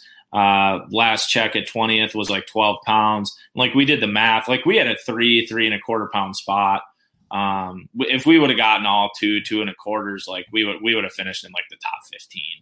It was just a dumb decision of us not believing we knew what was going on when we did. Or like we were just thinking like, oh, we suck. We're from Minnesota. And like, I just think that's something you learn on the road. Like, just never think like that. Like, believe the lake's fishing like you think it is. Sure. Otherwise, you're just going to end up making a dumb decision like we did, and could have very well came home with like $1,500 to $2,000. And it's a dumb decision. Live and learn. Yeah, you can go to Facebook, and I think this past week there's a relationship status update on. Oh yeah, Dad. Yes, I have a girlfriend now. Somehow that happened in my like 2 weeks back home, in between events. It must have been the one series, right? Yeah, that's what it was. Yeah, promotion for the one. All right, well let's make it happen, Hayden. This is a good question. Best GoPro mic without dropping a hundo. Don't use a GoPro mic. Wear a chesty. I was gonna say my take is wear the damn chesty. Like you get wear unbelievable audio you can have. Even Your if chest automatically blocks wind, like it's guaranteed. Yeah, I was gonna say the same thing. Like even if you don't take a single bit of footage from the chesty, it's normally 90% really good audio. Mm-hmm. Like you said, you're a natural windscreen. The other thing is you don't realize when you talk, all your sound comes from your diaphragm, and your chesty's sitting right there. So it just gets it. Like when I use external mics on my A7 for people, like I never have that sitting out here, right? Like when I filmed Pekegama for the Champions Tour, it was blowing 40 that day. Sustained, never had an issue. It's all clipped right in here because that's where all your voice comes from, right there. So it just grabs it. So yeah, chesty, by far, chesty. Even your well, you're using a GoPro 5. Is it because your coat? Is it? Yeah, and if your coat's rubbing on it, that can be a thing, right? Like you're using a GoPro 5 or you're using a waterproof case. Stop using a waterproof case. Yeah, just get the frame. And also don't take the door off. If you have a door, like sometimes some of the GoPros, if you take the door off, like that's one of the audio inputs. Just research it quick. Like the best audios are on GoPro 4s or 7, 8, 9s are really good. Yeah, my 5 has got terrible audio. Yeah, 5s are awful. Like by far the worst. Like it's got a constant hum on it, and every little like touch or thing, like just yeah. 7s are really good though. Yep, it's a 5. There you go, and your door is off. Yep, that's 5. That's the worst audio you can get. There you are. This is a good question. I don't know anybody really knows this, Nathan. We talked about it early in the show, but I don't know how to tell. Like anything is possible. Probably a mix. Probably somebody mixing up. I think even when I watched one of the little videos, even Davey Height, when he won at the tail race, he was mixing it up with stuff downriver to supplement it. Yeah, I mean, this time of year though, you can win it straight up at the tail race, especially with the conditions we got. But the one thing you will know about Pickwick tomorrow is it is going to fish very small the first 2 days, which not a lot of people would have thought, but it is going to. Because of the low water. Well, I don't know. Because of the low water. And there are about 3 areas that a lot of guys have been in. Yeah, that'd be interesting. Because it has the potential to spread out. Yeah, no, it totally has. And it might tomorrow, but like that's just from what I've seen. I think it's going to fish really small tomorrow. It'll be interesting to see if many guys run way down to like Tennessee, Mississippi almost. Yeah, I talked to a few guys that did not do well down there. So they could. But it's got their bigs down there. Trust me. Oh, no, that's that's normally where you see like the 8 to 10 pounder is down on that end. But yeah. And that's where the ledge stuff goes down. Is down. I mean, like right out in your front, like right out in your back window is where the ledge bite goes down. Yeah, man. Wish I could tell you where they are right now. Yeah, Bailey. Honestly, if you want to go cheap, get a refurbished 4. Dude, I'll sell you a 4 for $80. Text me. Do you think forward facing will play at Pickwick? I do think it'll play. I don't know if it'll be dominant, but it'll definitely be a factor. I don't think it will. I mean, people will catch them. No, so okay, false. What will play on it is seeing grass, not the fish eating, but seeing grass. Yeah, I mean, it's not going to be dominant, but No. people will catch. I mean, it will be a tool that utilized people as a use. tool. Yeah. And like, I don't think you can use it up at the tail race. Like, there's just way too many rough fish and just there's way too much drum stuff going and on. catfish and carp and it's nuts. Like, I don't think you missed anything juicy. You missed some basics that I don't think would surprise you, Chad. Chad knows what he's doing. Yeah. Top picks for Pickwick. Oof. There's, I don't know. I mean, I think obviously you can go back and watch my fantasy video from last week. But some people to watch for, there's a lot of them, honestly. I mean, I think absolutely, what's his name? The local. Why can't I think of his name? Justin Atkins. And Buck. Yeah. Like he's going to be really, really shocked if he's not fishing on Sunday. He's going to be tough to beat. But there's a lot of guys to watch. Hackney, Christie, Walters, Scott. I mean, Canterbury, I think could be good. I'll give you one name that I don't know how he's going to do, but he's a local that nobody has talked about. And I didn't know he was a local until I was hanging out with the guy he's rooming with. Clint? Brock Mosley. Sure. Yeah, he's actually Mississippi he's side. the West End. He's a West End Pickwick local. He lives right on the border. Yeah. Doesn't have Alabama on his name, so people forget about it, but I'd watch out for him. So if there's a guy that's going to make that big run to the lower end and make something happen down in that Bear Creek and all those areas down there, he could be sneaky good down there. Could be. I mean, he could fish the whole lake. I don't know. That's what I'm saying. But like he has a lot of experience there. That's what I'm saying. He's got that knowledge that like there could be a lot of guys that went down there and spent half a day and didn't figure it out down there. If he goes down there, he's going to know exactly what he's fishing down there. Yeah. But I mean, like you said, Atkins is number one. I think Fighter, like just seeing how it laid out, I think Fighter would be a really good pick too. They are not allowed to lock. If they could, they all would. I'll tell you that much. They all would? A lot of them. The smallmouth bite's outrageous on Wilson right now. Yeah, I mean, if guys wanted to fish for big browns, they would go up to Wilson. But guys that are focusing on green wouldn't leave Pickwick, I don't think. Yeah. I don't think you could win on green and Wilson. You can win on green and Pickwick. Yeah, for sure. A lot of them, sorry, not all of them, but a lot of them would lock up this time of year. Yeah, I actually disagree, Michael. In ledge season, Pickwick fish is really small. Other times of the year, Pickwick can fish very big. Yeah, this time of year, it should fish really big. It's just, dude, the water's 6 feet low. Like, there's no water. Like, there's nowhere for them to go. It's a main river shoot. That's all it's been, man. It's crazy. Yeah, Buddy Gross. Yeah, that's another good one. I wouldn't surprise to see Brandon Lester be good. Yeah, if the water comes up a little bit, I could see Todd doing well. Like if he can get someplace where he can throw a chatterbait.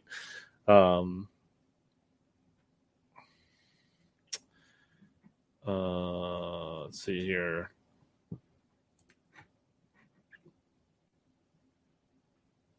So Chad wants to know what's it like filming for Scotty. Dude, filming for Scott's awesome. I mean, it's really nice filming for a guy who knows exactly what he wants. So, like, when you point a camera at him, he's just golden. Like, it's, some stuff you do, like, with the Champions Tour, for example, right? Like, 50% of those guys are used to a camera, 50% aren't. Like, if I point a camera at Scott, it's go. And then if he says something he doesn't like, he just looks at you. He's like, I'm restarting. Like, you never have to tell him anything. Yeah.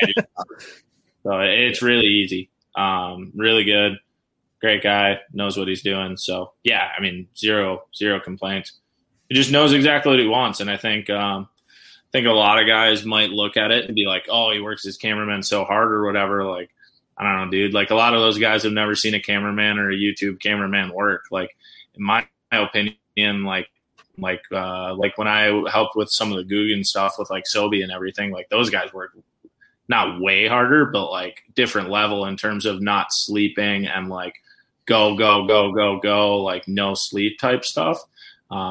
Scott's definitely a little more efficient and like TV about it, I'd say. But like, yeah, it's great. Like knows exactly what he wants. So you never have to worry about it. Like, dude, I started taking pictures of him. He gives me like 5 different poses, all within 5 seconds. Good. Got every angle I needed. can just leave. It's efficient. Nice. Yeah. And actually Scott made a little cameo, so you have to scroll back and rewatch and then Scott made an appearance on the stream. So check that out, Chad. The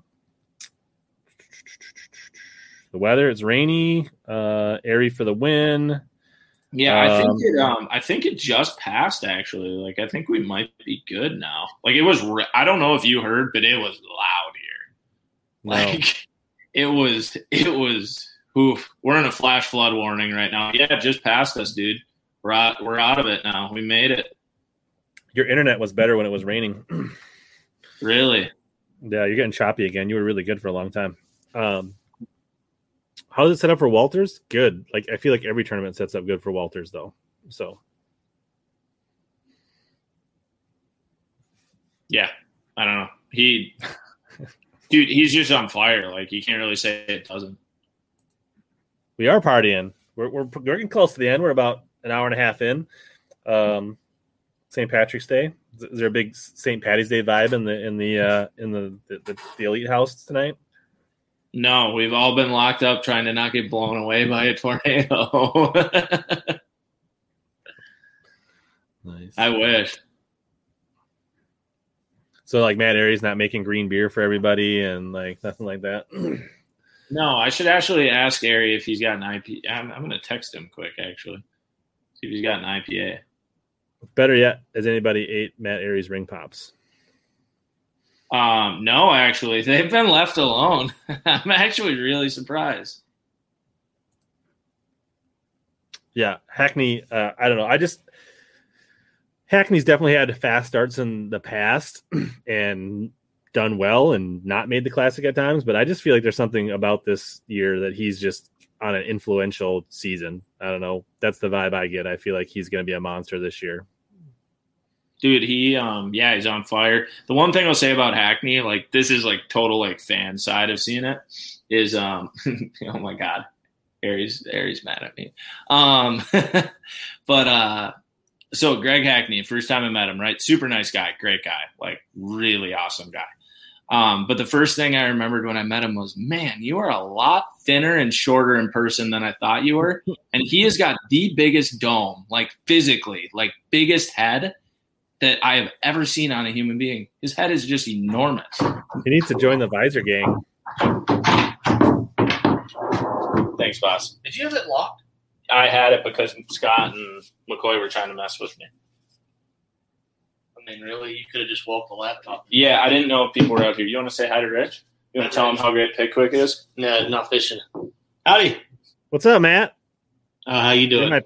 You're my pick tomorrow, so don't let me down. No pressure. No, Adam didn't tell you I'm a practice one, apparently. Well, that's good. Everybody knows bad practice means a good tournament. That's very true. I told my wife tonight on the phone. I said I've had some of the best tournaments during worst practices I've ever had, and vice versa. So we'll see what happens. It's going to be a different light tomorrow, regardless. So might be a blessing in disguise, might not be, but it's rising very fast. You won't be locked in, and you still got all your ring pops, right? So I don't have all my ring pops because these kids are. I had to hide a few of them. Let's put it that way.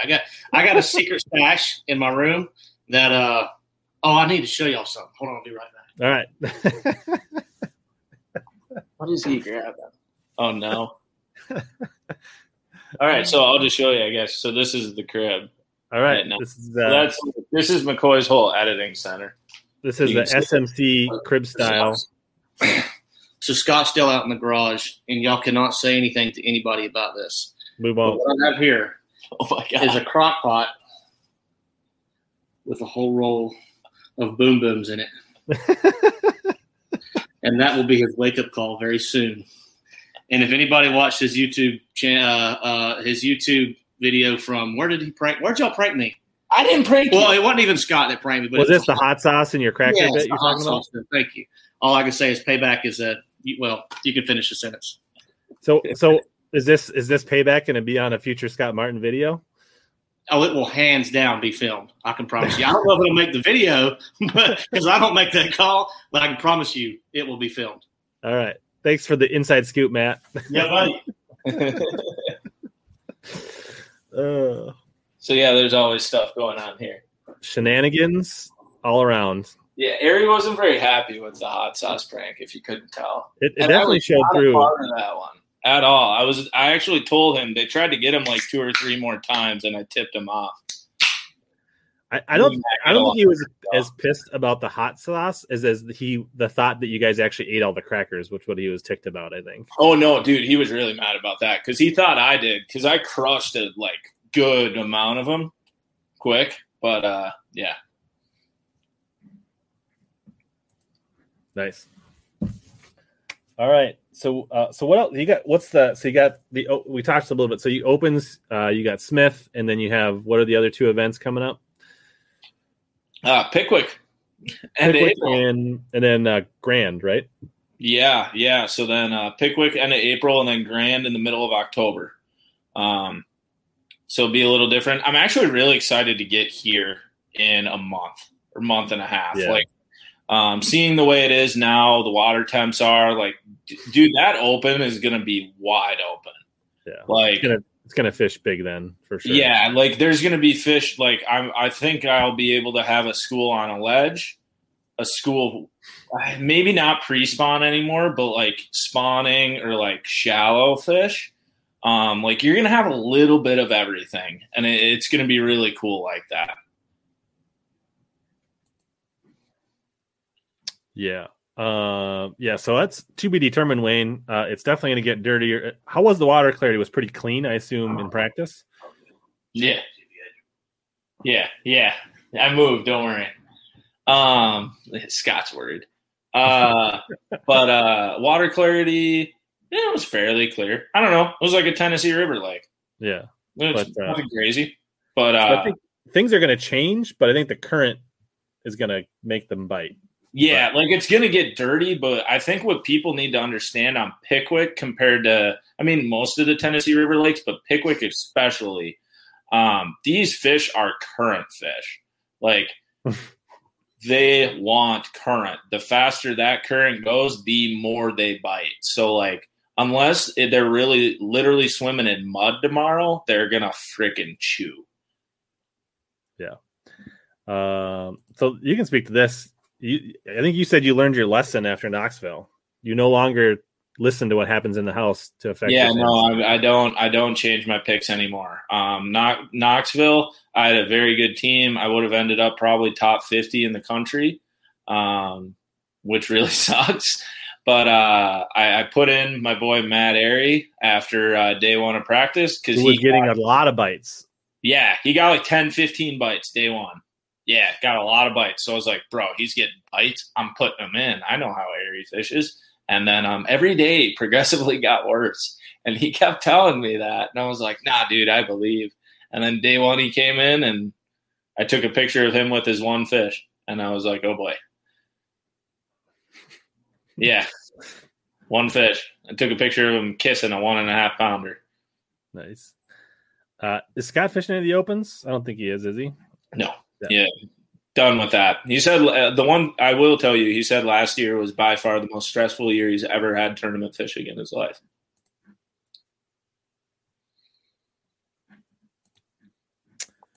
Yeah, I don't know. I wouldn't be too worried about it. I don't know. I'm not changing my team. No. Airy's still my pick in bucket D. There's not a lot of great options. He's good at winging it, man, and like he's going to be around them. These guys, everybody has their little teams. They work together. Everybody knows that. They help each other out. They're all friends. So he'll be around fish. It's just if he catches them. Yeah, honestly, as fast as things might change tomorrow, not being stuck on a preconceived notion can be a blessing in this tournament. So yeah, it'll be interesting. Like Airy very much can be a guy who will just go fly around and do whatever. I think Scott's going to be pretty glued from what I have seen with Scott. Mm-hmm. Yeah, I wouldn't be I think you'll see some guys that get off to fast starts, and you'll see some guys that'll take them a little while to figure out. But I think by the end of the day, most of the guys are going to catch them pretty good. I think it's going to be a slow and steady weight improvement tournament. I don't think you're going to see anyone all of a sudden like blast 25 pounds in one spot, 5 casts in a row. It's just going to be more pluck them. Yeah. Thoughts on Clark Wentland? I don't know. I mean, he definitely probably has seen Pickwick enough in different times of the years. I mean, He's an old FLW guy, so he has a lot of experience on Pickwick. A lot of these guys have been to Pickwick a lot. Different bite, but I mean, he's a veteran. I'm sure he's going to do all right. I don't know. I don't have a strong feeling one way or the other with Clark. Yeah, he'll be fine. Yeah, what's up, Frank Jr.? What are you doing with all your mornings? You don't got your BTL fix every morning. But yeah, I think that's the general sentiment. I think this is going to be a good tournament and probably one of the top 2 or 3 tournaments that'll go down this year as far as fun to watch as a spectator. So this and Fork, that's what I think. Yeah, I think Welcher.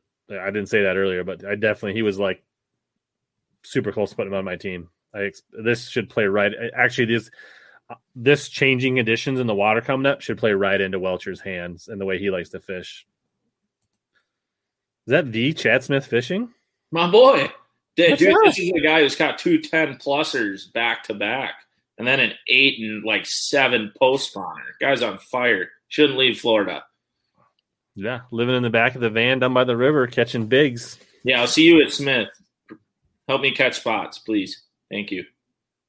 Yeah.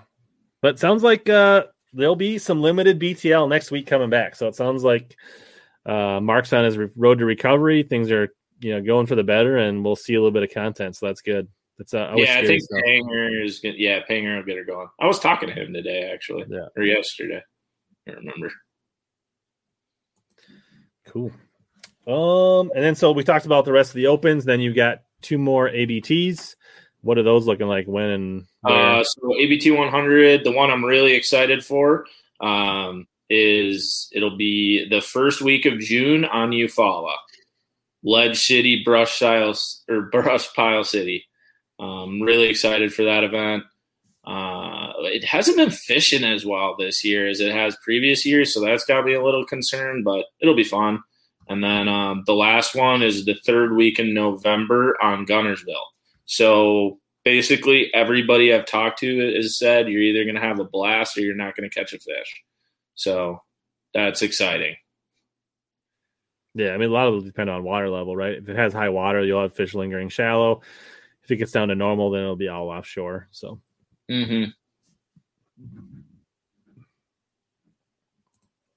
So Brock wants to know, are you feeling confident about Smith?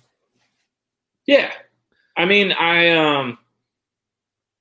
it's kind of hard to explain. I wasn't for a long time. Ever since I signed up for the Opens, I was like, all right, what am I getting myself into? Like, I don't know what I'm doing. And I think what following the elites has taught me more than anything,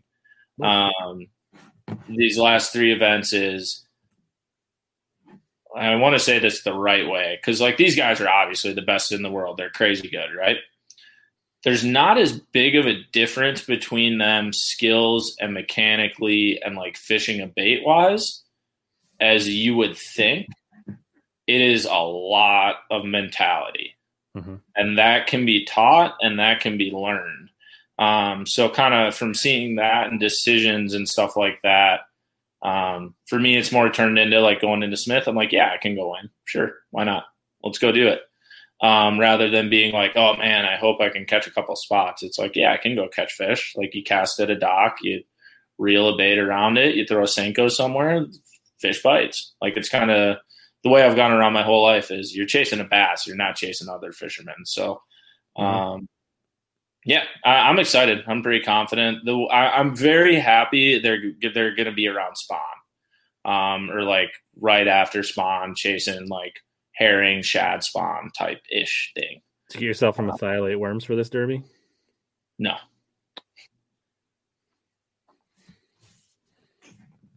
I wasn't watching, but we jumped way up. We hit 135 plus concurrent viewers on YouTube, which is blowing. I think right around 100 was my record. So that's awesome.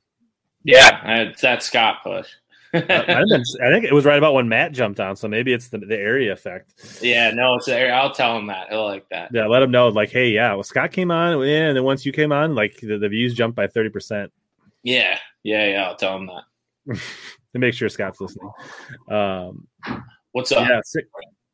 What are we doing? I'm about to go to bed, dude. Oh, yeah, I can move out of here. Do you want to go to bed?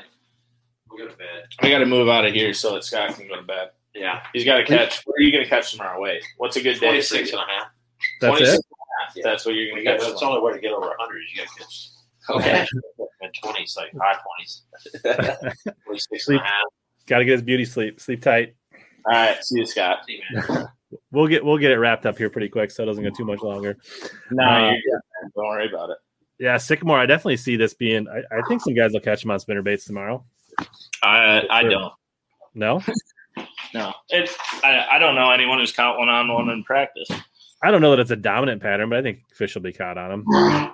I know Scott will be throwing 2 baits probably 99.9% of his casts tomorrow on 8 different rods. Nice. Several people say Gunnersville and Pickwick fish comparable. Do you agree? Some parts yes, some parts no. Like there are sections that do and sections that don't. What do you think? The grass does. Yeah. Yeah, like down by Kroger Island, That's very like much feels like Gunnersville. Yeah. Some of the lower end, but the top end, not really.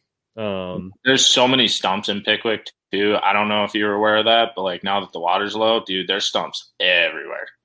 Yeah. Did you know how many stumps you drove over in Kroger when you were fishing that before?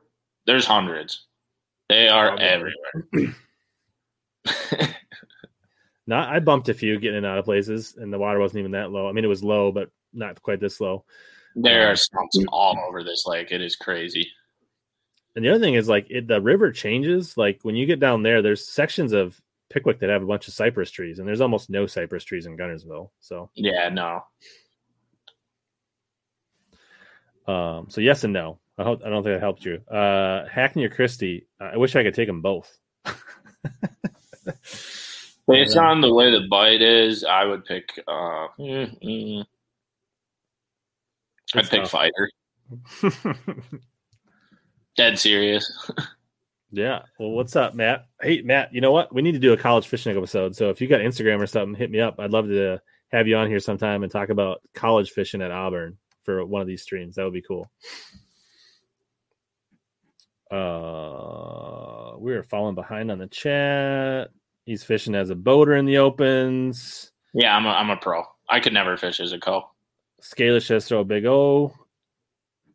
It's me. It could be me, David. Maybe yeah,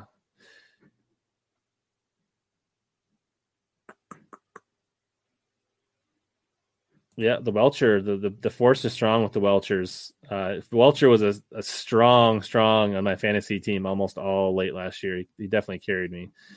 I think we'll probably wait until to see what happens before we talk about what bait Scott's throwing. If you know Scott Martin, you'll know one of them. So yeah. So you talked about. Well, I already forget. You followed. Did you say what the third ABT was? Yeah, Gunnersville. That'll be cool. Yeah, the whole reason I'm fishing the ABT 100s is to, like, those 3 lakes were Lay, Eufaula, and Gunnersville. And when I signed up for them, I hadn't really known what I was doing yet with anything. So for me, it was just get experience on 3 bodies of water that have had classics. A week of experience there is so big.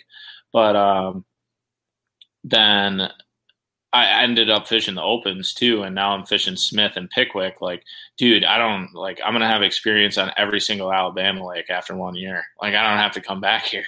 I basically have residency in Alabama this year. And what time of year is Gunnersville? November, but I've fished it in April too. So I fished a national there 2 or 3 years ago. Just hoping there's a frog bite in November. That's what they're saying. They're like, you're either going to punch or frog. I was like, cool. Sounds good. Yeah. I'm surprised you didn't spend all your money on OG Slims, Sean. I'm thankful that you saved and appreciate it, man.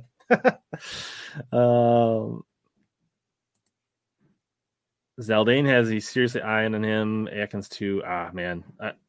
For me, it's an easy pick to go Atkins. I don't know. Something You have to take Atkins. I love Zaldain as a fan. Something just doesn't feel right this season. Like something just, I mean, he's a great angler, but it just feels like it doesn't feel like this year is going to be like his year to be like on him. I don't know. I just get a weird vibe, kind of like Cruz last year, just was a bad year for whatever reason. He just always zigging when he should have zagged. And I've got a bad feeling about Zaldain this year. Yeah. Yeah. No, you just can't. You can't pull Justin Atkins. Yeah, glad to be back, Gabe. For sure. So we talked about the one, we talked about the house, we talked about your tournaments. Anything going on else with you? Anything else you want to talk about, Bart? Anything exciting? Anything we didn't touch on? My laptop in quick. My computer's about to die, actually. Oh, man. That's a super flattering shot, Bart. Yep. There we go. No. So yeah, I got all that going on. I'm excited for this summer I get to spend it kind of back in Minnesota. Fishing a bunch of stuff around home, and yeah, I'm excited for a regular summer in Minnesota, man. I don't know about you. I've been really busy kind of building everything up, working really hard, and then doing my best to be kind of COVID safe the past year, and kind of with vaccines coming and everything, I'm really excited to just have a regular summer. So, yeah, I mean, I definitely didn't go fish with people that I wanted to go fish with last spring and last summer just to be on the safe side. And Well, and I didn't. Tournament season last year felt like 2 months in Minnesota. Yeah, because it was. Yeah.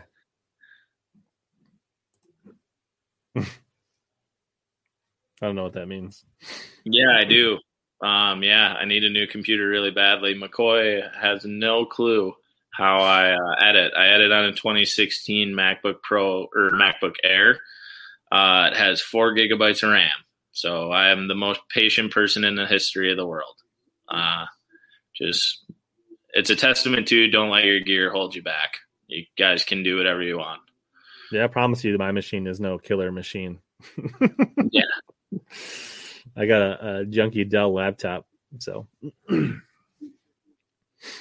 But cool. Yeah, I'm excited for the Minnesota season too, and like getting out Smith Mountain last week, catching a few on the mag draft and a few others on a few other things got me pumped up. So I got to get the boat fired up, get some new electronics put on here pretty quick. I think I'm definitely fishing a full circuit of the TBF team tournament on top of a bunch of other stuff. So I expect to fish more tournaments this year, a full circuit. So I'm excited. Are you going to come fish the team trail, Rich?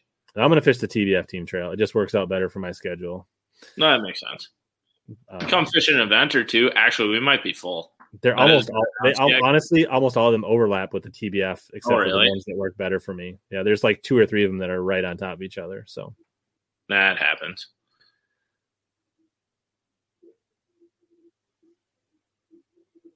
Yeah, but I'm excited I haven't fished a full trail of anything in a while, so I'm excited to do that and have some points and some things to fish for. And dude, it's just fun, like doing the traveling and hanging out with friends and just like I love that. So I'm very excited for that, to get back into that group. I travel with Andy Nichols and Mike Nichols, so it's like me and Hayden, like 23-year-old. 27-year-old, and then Andy Nichols, and Mike's like 70-something. So it's Mike's like awesome. Mike's awesome. He's like a freaking caddy. He like always makes sure there's beer. He makes sure the trolling motor things are tight and the boats are ready. Yep. And like he's like, yeah. We have the just most random road crew traveling together, and then Aaron Teal and Dane Vaselka will hop in sometimes, or James Chapman will hop in with whoever he's fishing with that week. So we always have a good time. Yeah, I mean, I definitely travel because I was doing the Bass Nation and the TBF stuff. I'm always usually traveling a little bit. It's just not fishing a full circuit, so I'm excited just to keep track. And I mean, I think the last time I fished a full circuit was like 2013 BFLs. Really? And I took 7th in the points in the BFLs. So, nah, you'll love it, man. I'm excited. I'm excited to be fishing like 3 or 4 of them this year. Yeah, you guys got your deposits in for Tournament Tuesday? No, I do have to mail that in yet. But yeah, we're doing that too. So yeah, there's even more. But I'm gonna be pretty free this summer, so I'm really excited. Yeah, I don't know. I don't mind like traveling. Like this road trip to North Carolina last week was like a killer because it was 21 hours over 2 days with my wife and 2 kids, which was like a whole nother level of vehicle travel. But like fishing travel is different. Like there's like you're going, you're fishing. Like I like sleep in the back of my Tahoe. I make a bed back there. Like I don't know. I eat that stuff up. Like it's awesome. Yeah, I don't know.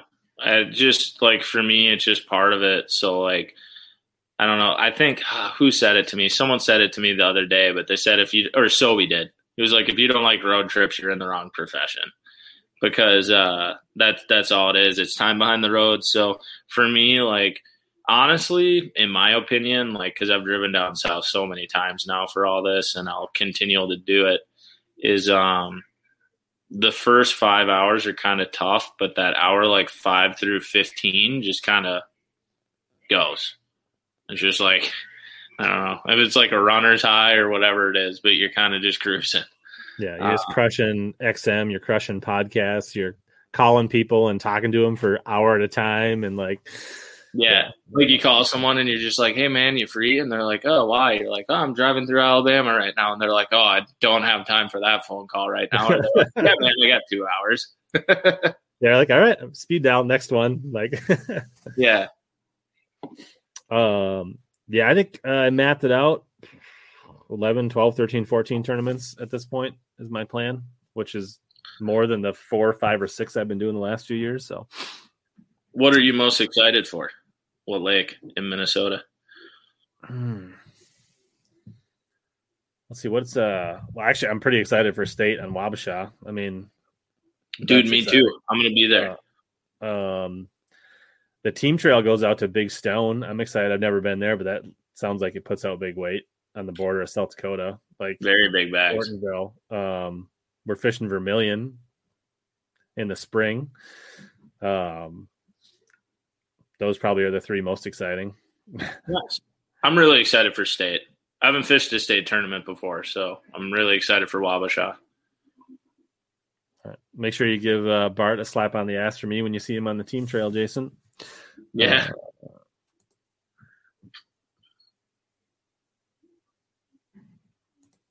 Wentland or Mullen? That's a tough call. I could see either one of them being pretty good. I'd pick Wendell. I think Wentland's the safer pick. Maybe Mullins has more upside. That's how I look at it. Yeah, I don't know. Yeah, if you can't embrace the adventure, I mean, I don't like driving, but if it's a fishing trip, it's part of the deal and the adventure. But like just driving, I don't like. Like it's just.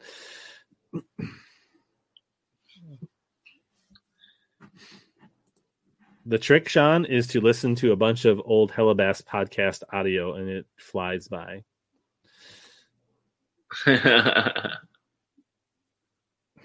So. Yeah, I just cruise. I don't know. I don't have a problem with it ever. Yeah. Definitely get caught up on my podcast. Crush those. I don't know. I always feel like if you're not listening to something, like I'm like 8. I mean, obviously with the tournaments, the channel, the podcast, the live streams, I'm obviously 8 up with fishing. So like, I feel like if I've got that time in the car, I'll listen to a little bit of music, but I'm either going to be talking to a fishing buddy or I'm going to listen to a podcast to learn more about, and like just keep like pumping that stuff in my head, like to always make myself better. Like, because if you're not getting better, you're getting worse. So, yeah, no, I'm the same way. Yeah, he does have sloppy tacos. So, what's your Adobe? Is that right? No, I'm Final Cut. Final Cut. All right. Yep, Sylvie and I are Final Cut. McCoy is both. But mainly Premiere. Yeah. It's cool being with a guy who can do both. So if I edit something and McCoy needs to grab it, he can just hop on it. I think right now he's starting to edit are you starting to edit the practice vlog? Yeah, he's starting to edit the practice vlog right now. So that'll be out in 3 days? By Sunday. So that's the turnaround. Yeah. And not me. I like the free stuff, so I added on DaVinci Resolve. Is that what was the program that Kyle said that guys were going to? Is that DaVinci or was that Sony? Yeah, so Rich, I was going to tell you this at our St. John's event, I think, or maybe it was Knoxville. I don't know. We were talking to Kyle Van Dever, and he said that some pro-grade camera guys are starting to head over to DaVinci Resolve. Well, it's known for its color grading. Which That's exactly why. I have no idea what color grading is hardly, and I don't use it, but that's what it's really like fundamentally built on. But it's, I mean, like if you don't want to spend the money and you want a free software, DaVinci Resolve is actually really powerful software. So yeah, no, it's good. But yeah, that's exactly what Kyle was saying. That's why they're going there. Is color grading is phenomenal on it. And for a lot of like the top end guys, what they do, like I color grade minimally. McCoy does it a bit more than I do, but like Kyle Van Dever does it quite a bit. And like some of the really top level guys, I don't know. It just depends on your style. Mm-hmm. I would say it's probably not as user friendly as some of the others. You definitely plan on watching a few more YouTube tutorials, but it's got everything you need, I think. So, yeah. So as McCoy forgave you for dropping the hard drives and breaking them? Yeah, right. Yeah, I'm totally the one who broke the hard drives. McCoy, you wanted to come tell them about that? Who am I talking to? Rich, Hellabass. Everybody. You want? Yeah, you should come. You should come talk to Rich about filming for Scott. Okay, he's got to dump some footage, and we'll talk to McCoy for a quick bit, and you can ask him about filming for Scott since he's been doing it for like a year now. But yeah, no, it definitely wasn't me. And the hard drive from the St. John's was not dropped; it would not load, which is very different. It's having an internal problem that is not caused by any of us. It's a system problem. But McCoy's coming over; he'll join quick. So now we're investing in all solid state drives from here on out. Yes, we are running off solid state drives right now as we speak. I'm not running into that issue again. Yeah, I don't even remember. You did a Instagram live, and I told you got to blame the new guy. You got to blame Bart for the drives, if you remember that. It's all Bart's fault. It's always Bart's fault. Yeah, always. So what's the worst part about working with Bart? That's what most people want to know. Oh, okay, whatever. It just breaks it. What's it like working for Scott? It's really fun. I like it a lot. It gets a little stressful sometimes, but it's a dream job in general. Yeah, basically. So it's just fun getting to travel and just film. It doesn't even feel like work, basically, at this point. Yeah, cool. And plus, you get to drive his truck around and be. I mean, like it's a job of many hats and many skill sets, right? Like, it's more than just shooting and editing video. What are some of the things that you do that maybe people don't realize? Well, okay. In terms of driving the truck, you wait until you see this practice vlog because there's going to be for sure a segment of McCoy getting yelled at for 5 minutes or so. Jackknifing the trailer back and forth, trying to get down the Florence ramp while a severe thunderstorm's flying in, and Scott doesn't have a rain jacket on. And he panicked. Yeah, panicked. That's a pretty big. I mean, it's a tricky ramp because it's got like a steep like drop. So like when you're up at the top, you can't quite see what's going on, but otherwise it's pretty wide open. Although there was a guy that almost drove me off the rocks at the national championship with my boat. One of like the hired Toyota drivers almost put my boat in the rip wrap. So I can see it. What was the question you asked again? I forget. Wow. Sean wants to know if you just get paid in food and Red Bulls. No. He gets paid in Buc-ee's stops. Buc-ee's stops. Oh yeah, that's my favorite place ever. Love that place. No, so what are some? I mean, there may be some odd things that you guys end up doing besides like video editing and shooting. Is like there are other things that come with the territory that people don't realize. I think the coolest for me was when we were in Knoxville. Like we filmed it, but like Scott told us to just go to town and go look at Knoxville, and that was really cool. We just drove around like tourists for 4 or 5 hours. Yeah, it's cool just kind of traveling around and getting to see different places. For the most part, there's nothing Not even really think of that we do other than film and edit. Yeah. That's pretty much the life. Show up. McCoy cooked hibachi the other night. That was pretty cool. That's probably the coolest thing you've done besides that. That was pretty fun. Yeah. That was a what? We did it. Cooked hibachi on a flat iron grill. Yeah, you we got got some one mad in the knives? back. You got mad knife skills, McCoy, or what? You're like, No. I tried to do the egg flip thing, and it just fell right on the ground. It just didn't work. I think you caught that on camera, right? I did. Yeah. I was filming it. Yeah. So nice. Chad's got a serious question. He wants to know how you guys back up all the footage. Is it drives? Is it cloud? Do you just edit and dump it? What's the process? basically, we put it all on the solid state drive, and then when I'm putting it off the cards onto the drive, I put it onto a whole nother hard drive, like a bigger tower drive. That's kind of just our backup drive that we have like everything on. And then once that's done, it goes away back in a box, just so there's nothing that can happen to it, basically. Can't fall off the table, something like that.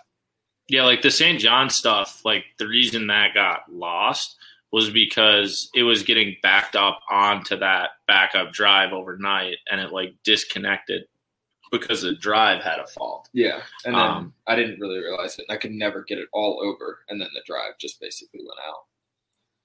And Chad, like cloud backup, like there's a lot of people that commented on the videos to use cloud backup after. I don't think people realize like we have like a terabyte of footage after an event. That's like not possible. Yeah, it's more like a terabyte and a half because we're shooting all 4K at this point. Yeah, like you can't It's upload crazy. that. That would take like 3 days. Especially at the internet, you guys have these places you rent.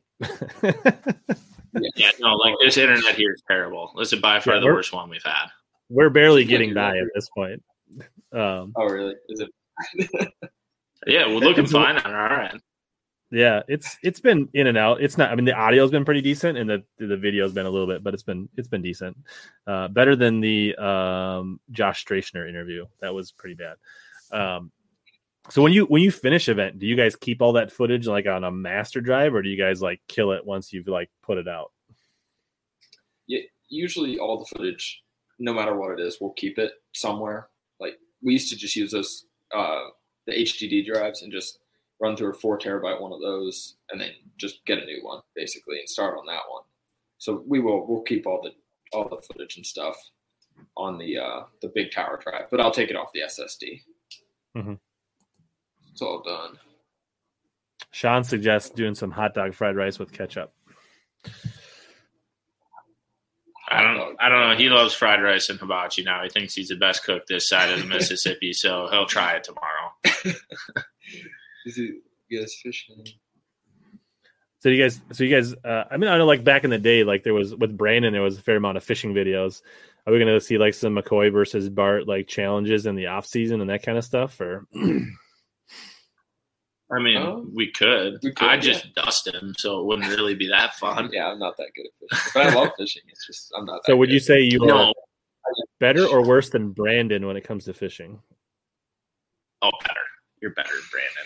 Probably better. I don't think he's Brandon better, likes fishing that much, Yeah. but he would. Well, like I get this question a lot about like how are you in a boat all day and not fishing? And I think I have the answer. Like for me is like when I'm filming. Like, and I maybe not equally as much as I love fishing, but like I like filming and I like editing. So it's not that hard. Like when I'm out there fishing that day, and plus I'm learning. Like when I was around with Scott all day, like I never even thought about casting a rod or wanting to. It was so cool learning and just watching that process and filming it. So yeah, that's for me. Like I get a fish when I'm not working. So that's the way I look at it. I don't know how you look at it. Pretty much the same way. I just enjoy the process of making a video so much that it doesn't even bother me that I'm not fishing. But when I'm going to fish, I'm going to fish. I like to fish. Sure. Like Cool. to go out with Hillary or something. I like to fish. Nice. Shadow, I think your team's solid. All those guys are either my pick or my backup pick, except for Wetland. And I think Wetland is a veteran in D. You can't go wrong with that. I don't know. Is Brandon Hopper? Does he come visit you? Does he come hang around, or is he just off on his own venture now, 100%? He actually films Scott's TV show now with us still. So he'll usually run the main camera on that. So he'll be around for that stuff and bigger projects on that end. So he's around quite a bit then. Nice. Just not the YouTube life. Cool. He's too big for YouTube. He's on to TV. Bigger and better. Yeah, but you could argue. I don't know how much longer TV will be bigger than YouTube, but it barely is anymore. Yeah, I don't know.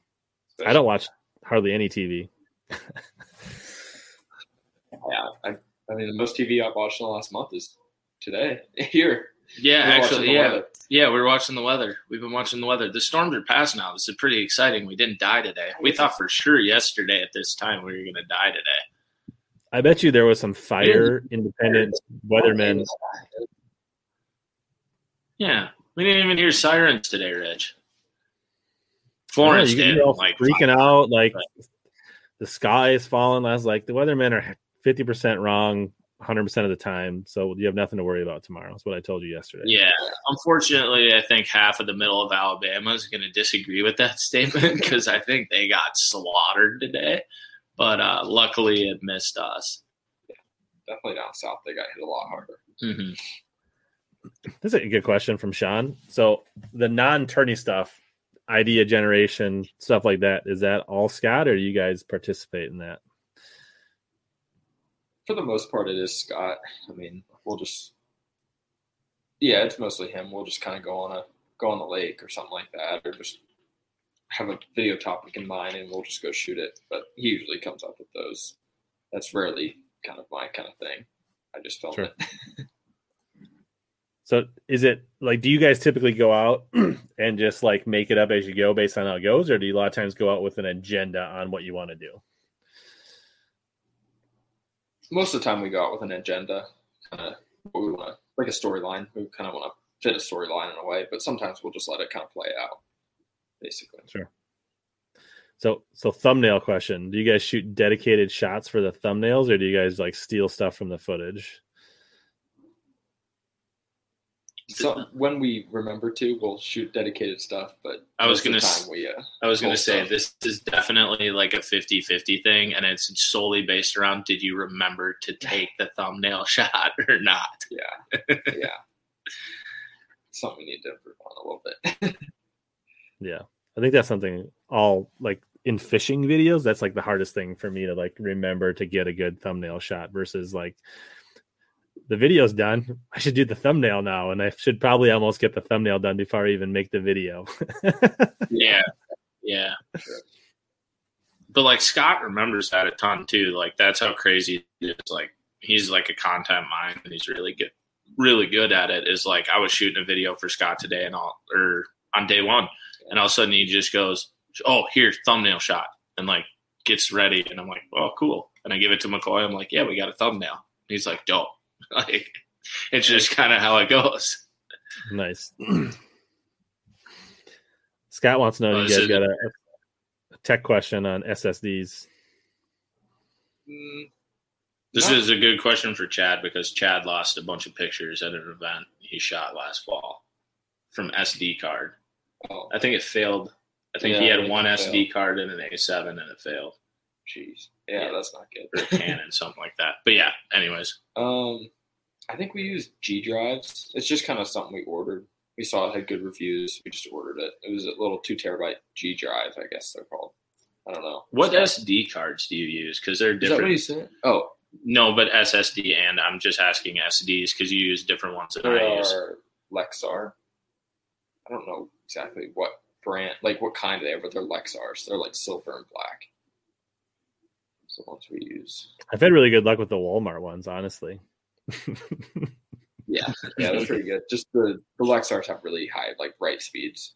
You kind of need that for 4K footage most of the time. Sure, it gets kind of crazy.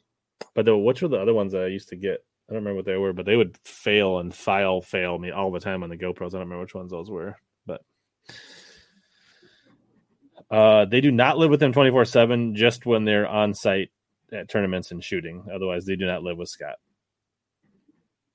Ooh, we lost you real bad there, Rich, on audio for a sec. But when do you live with? Yeah, you're more down in Clewiston. Yeah, so where do you live? I live in Clewiston in the town, but I have my own place, so it's not like I live with Scott in his house.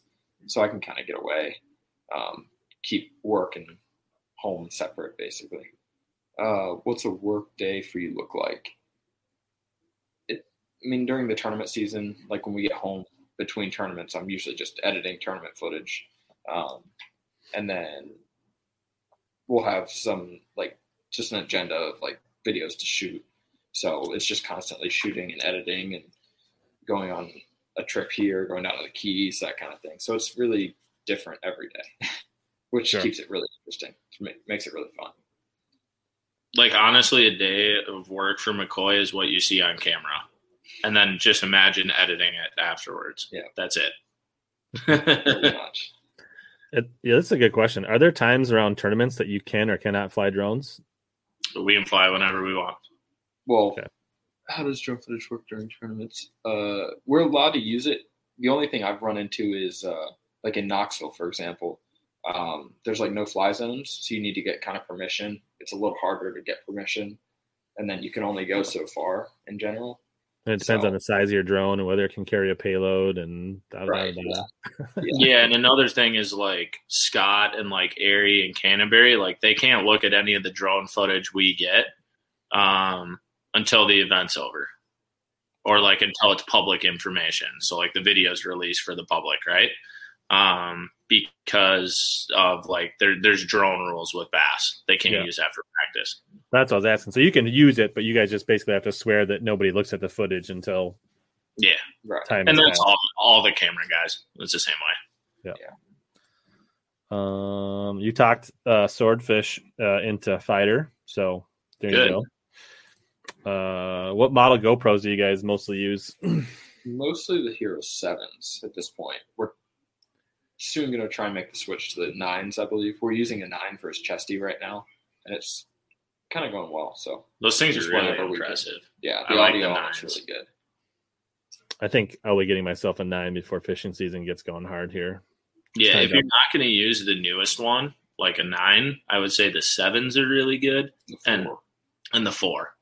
Those are your bread and butter. The 4 is the best chesty GoPro for the $1 they're ever made. Yeah. For sure. Nice. Cool. Well, dude, I think 2 hours and 15 minutes seems like a good spot to kind of tidy things up. So Yeah, appreciate for you sure. guys. Thanks for hanging out, Coy. Yeah. Thanks for finally coordinating this and actually get on the schedule, Bart, after 2 or 3 reschedulings. Yeah. And then we almost had tornadoes take it out, but luckily we dodged them all. We're really good. Nice. So we set some records tonight. Thanks for everybody that came on. That was awesome. Thanks for the donations. If you guys missed some of this, make sure you check out the replay. I'll have chapters in there so you can see what you missed. If you don't want to do that, you can listen to the audio version. Just search Hellabass on your favorite podcast. And as always, here to help you guys catch more bass and suck less.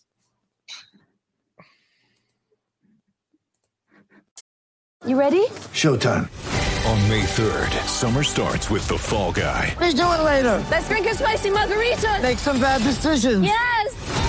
Audiences are falling in love with the most entertaining film of the year. Fall guy. Fall Guy. Fall guy. That's what the poster said. See Ryan Gosling and Emily Blunt in the movie critics say exists to make you happy. Trying to make it out? Nope. Because I don't either. It's not what I'm into right now. What are you into? Talking. Yeah. The Fall Guy. Only in theaters May 3rd. Rated PG-13.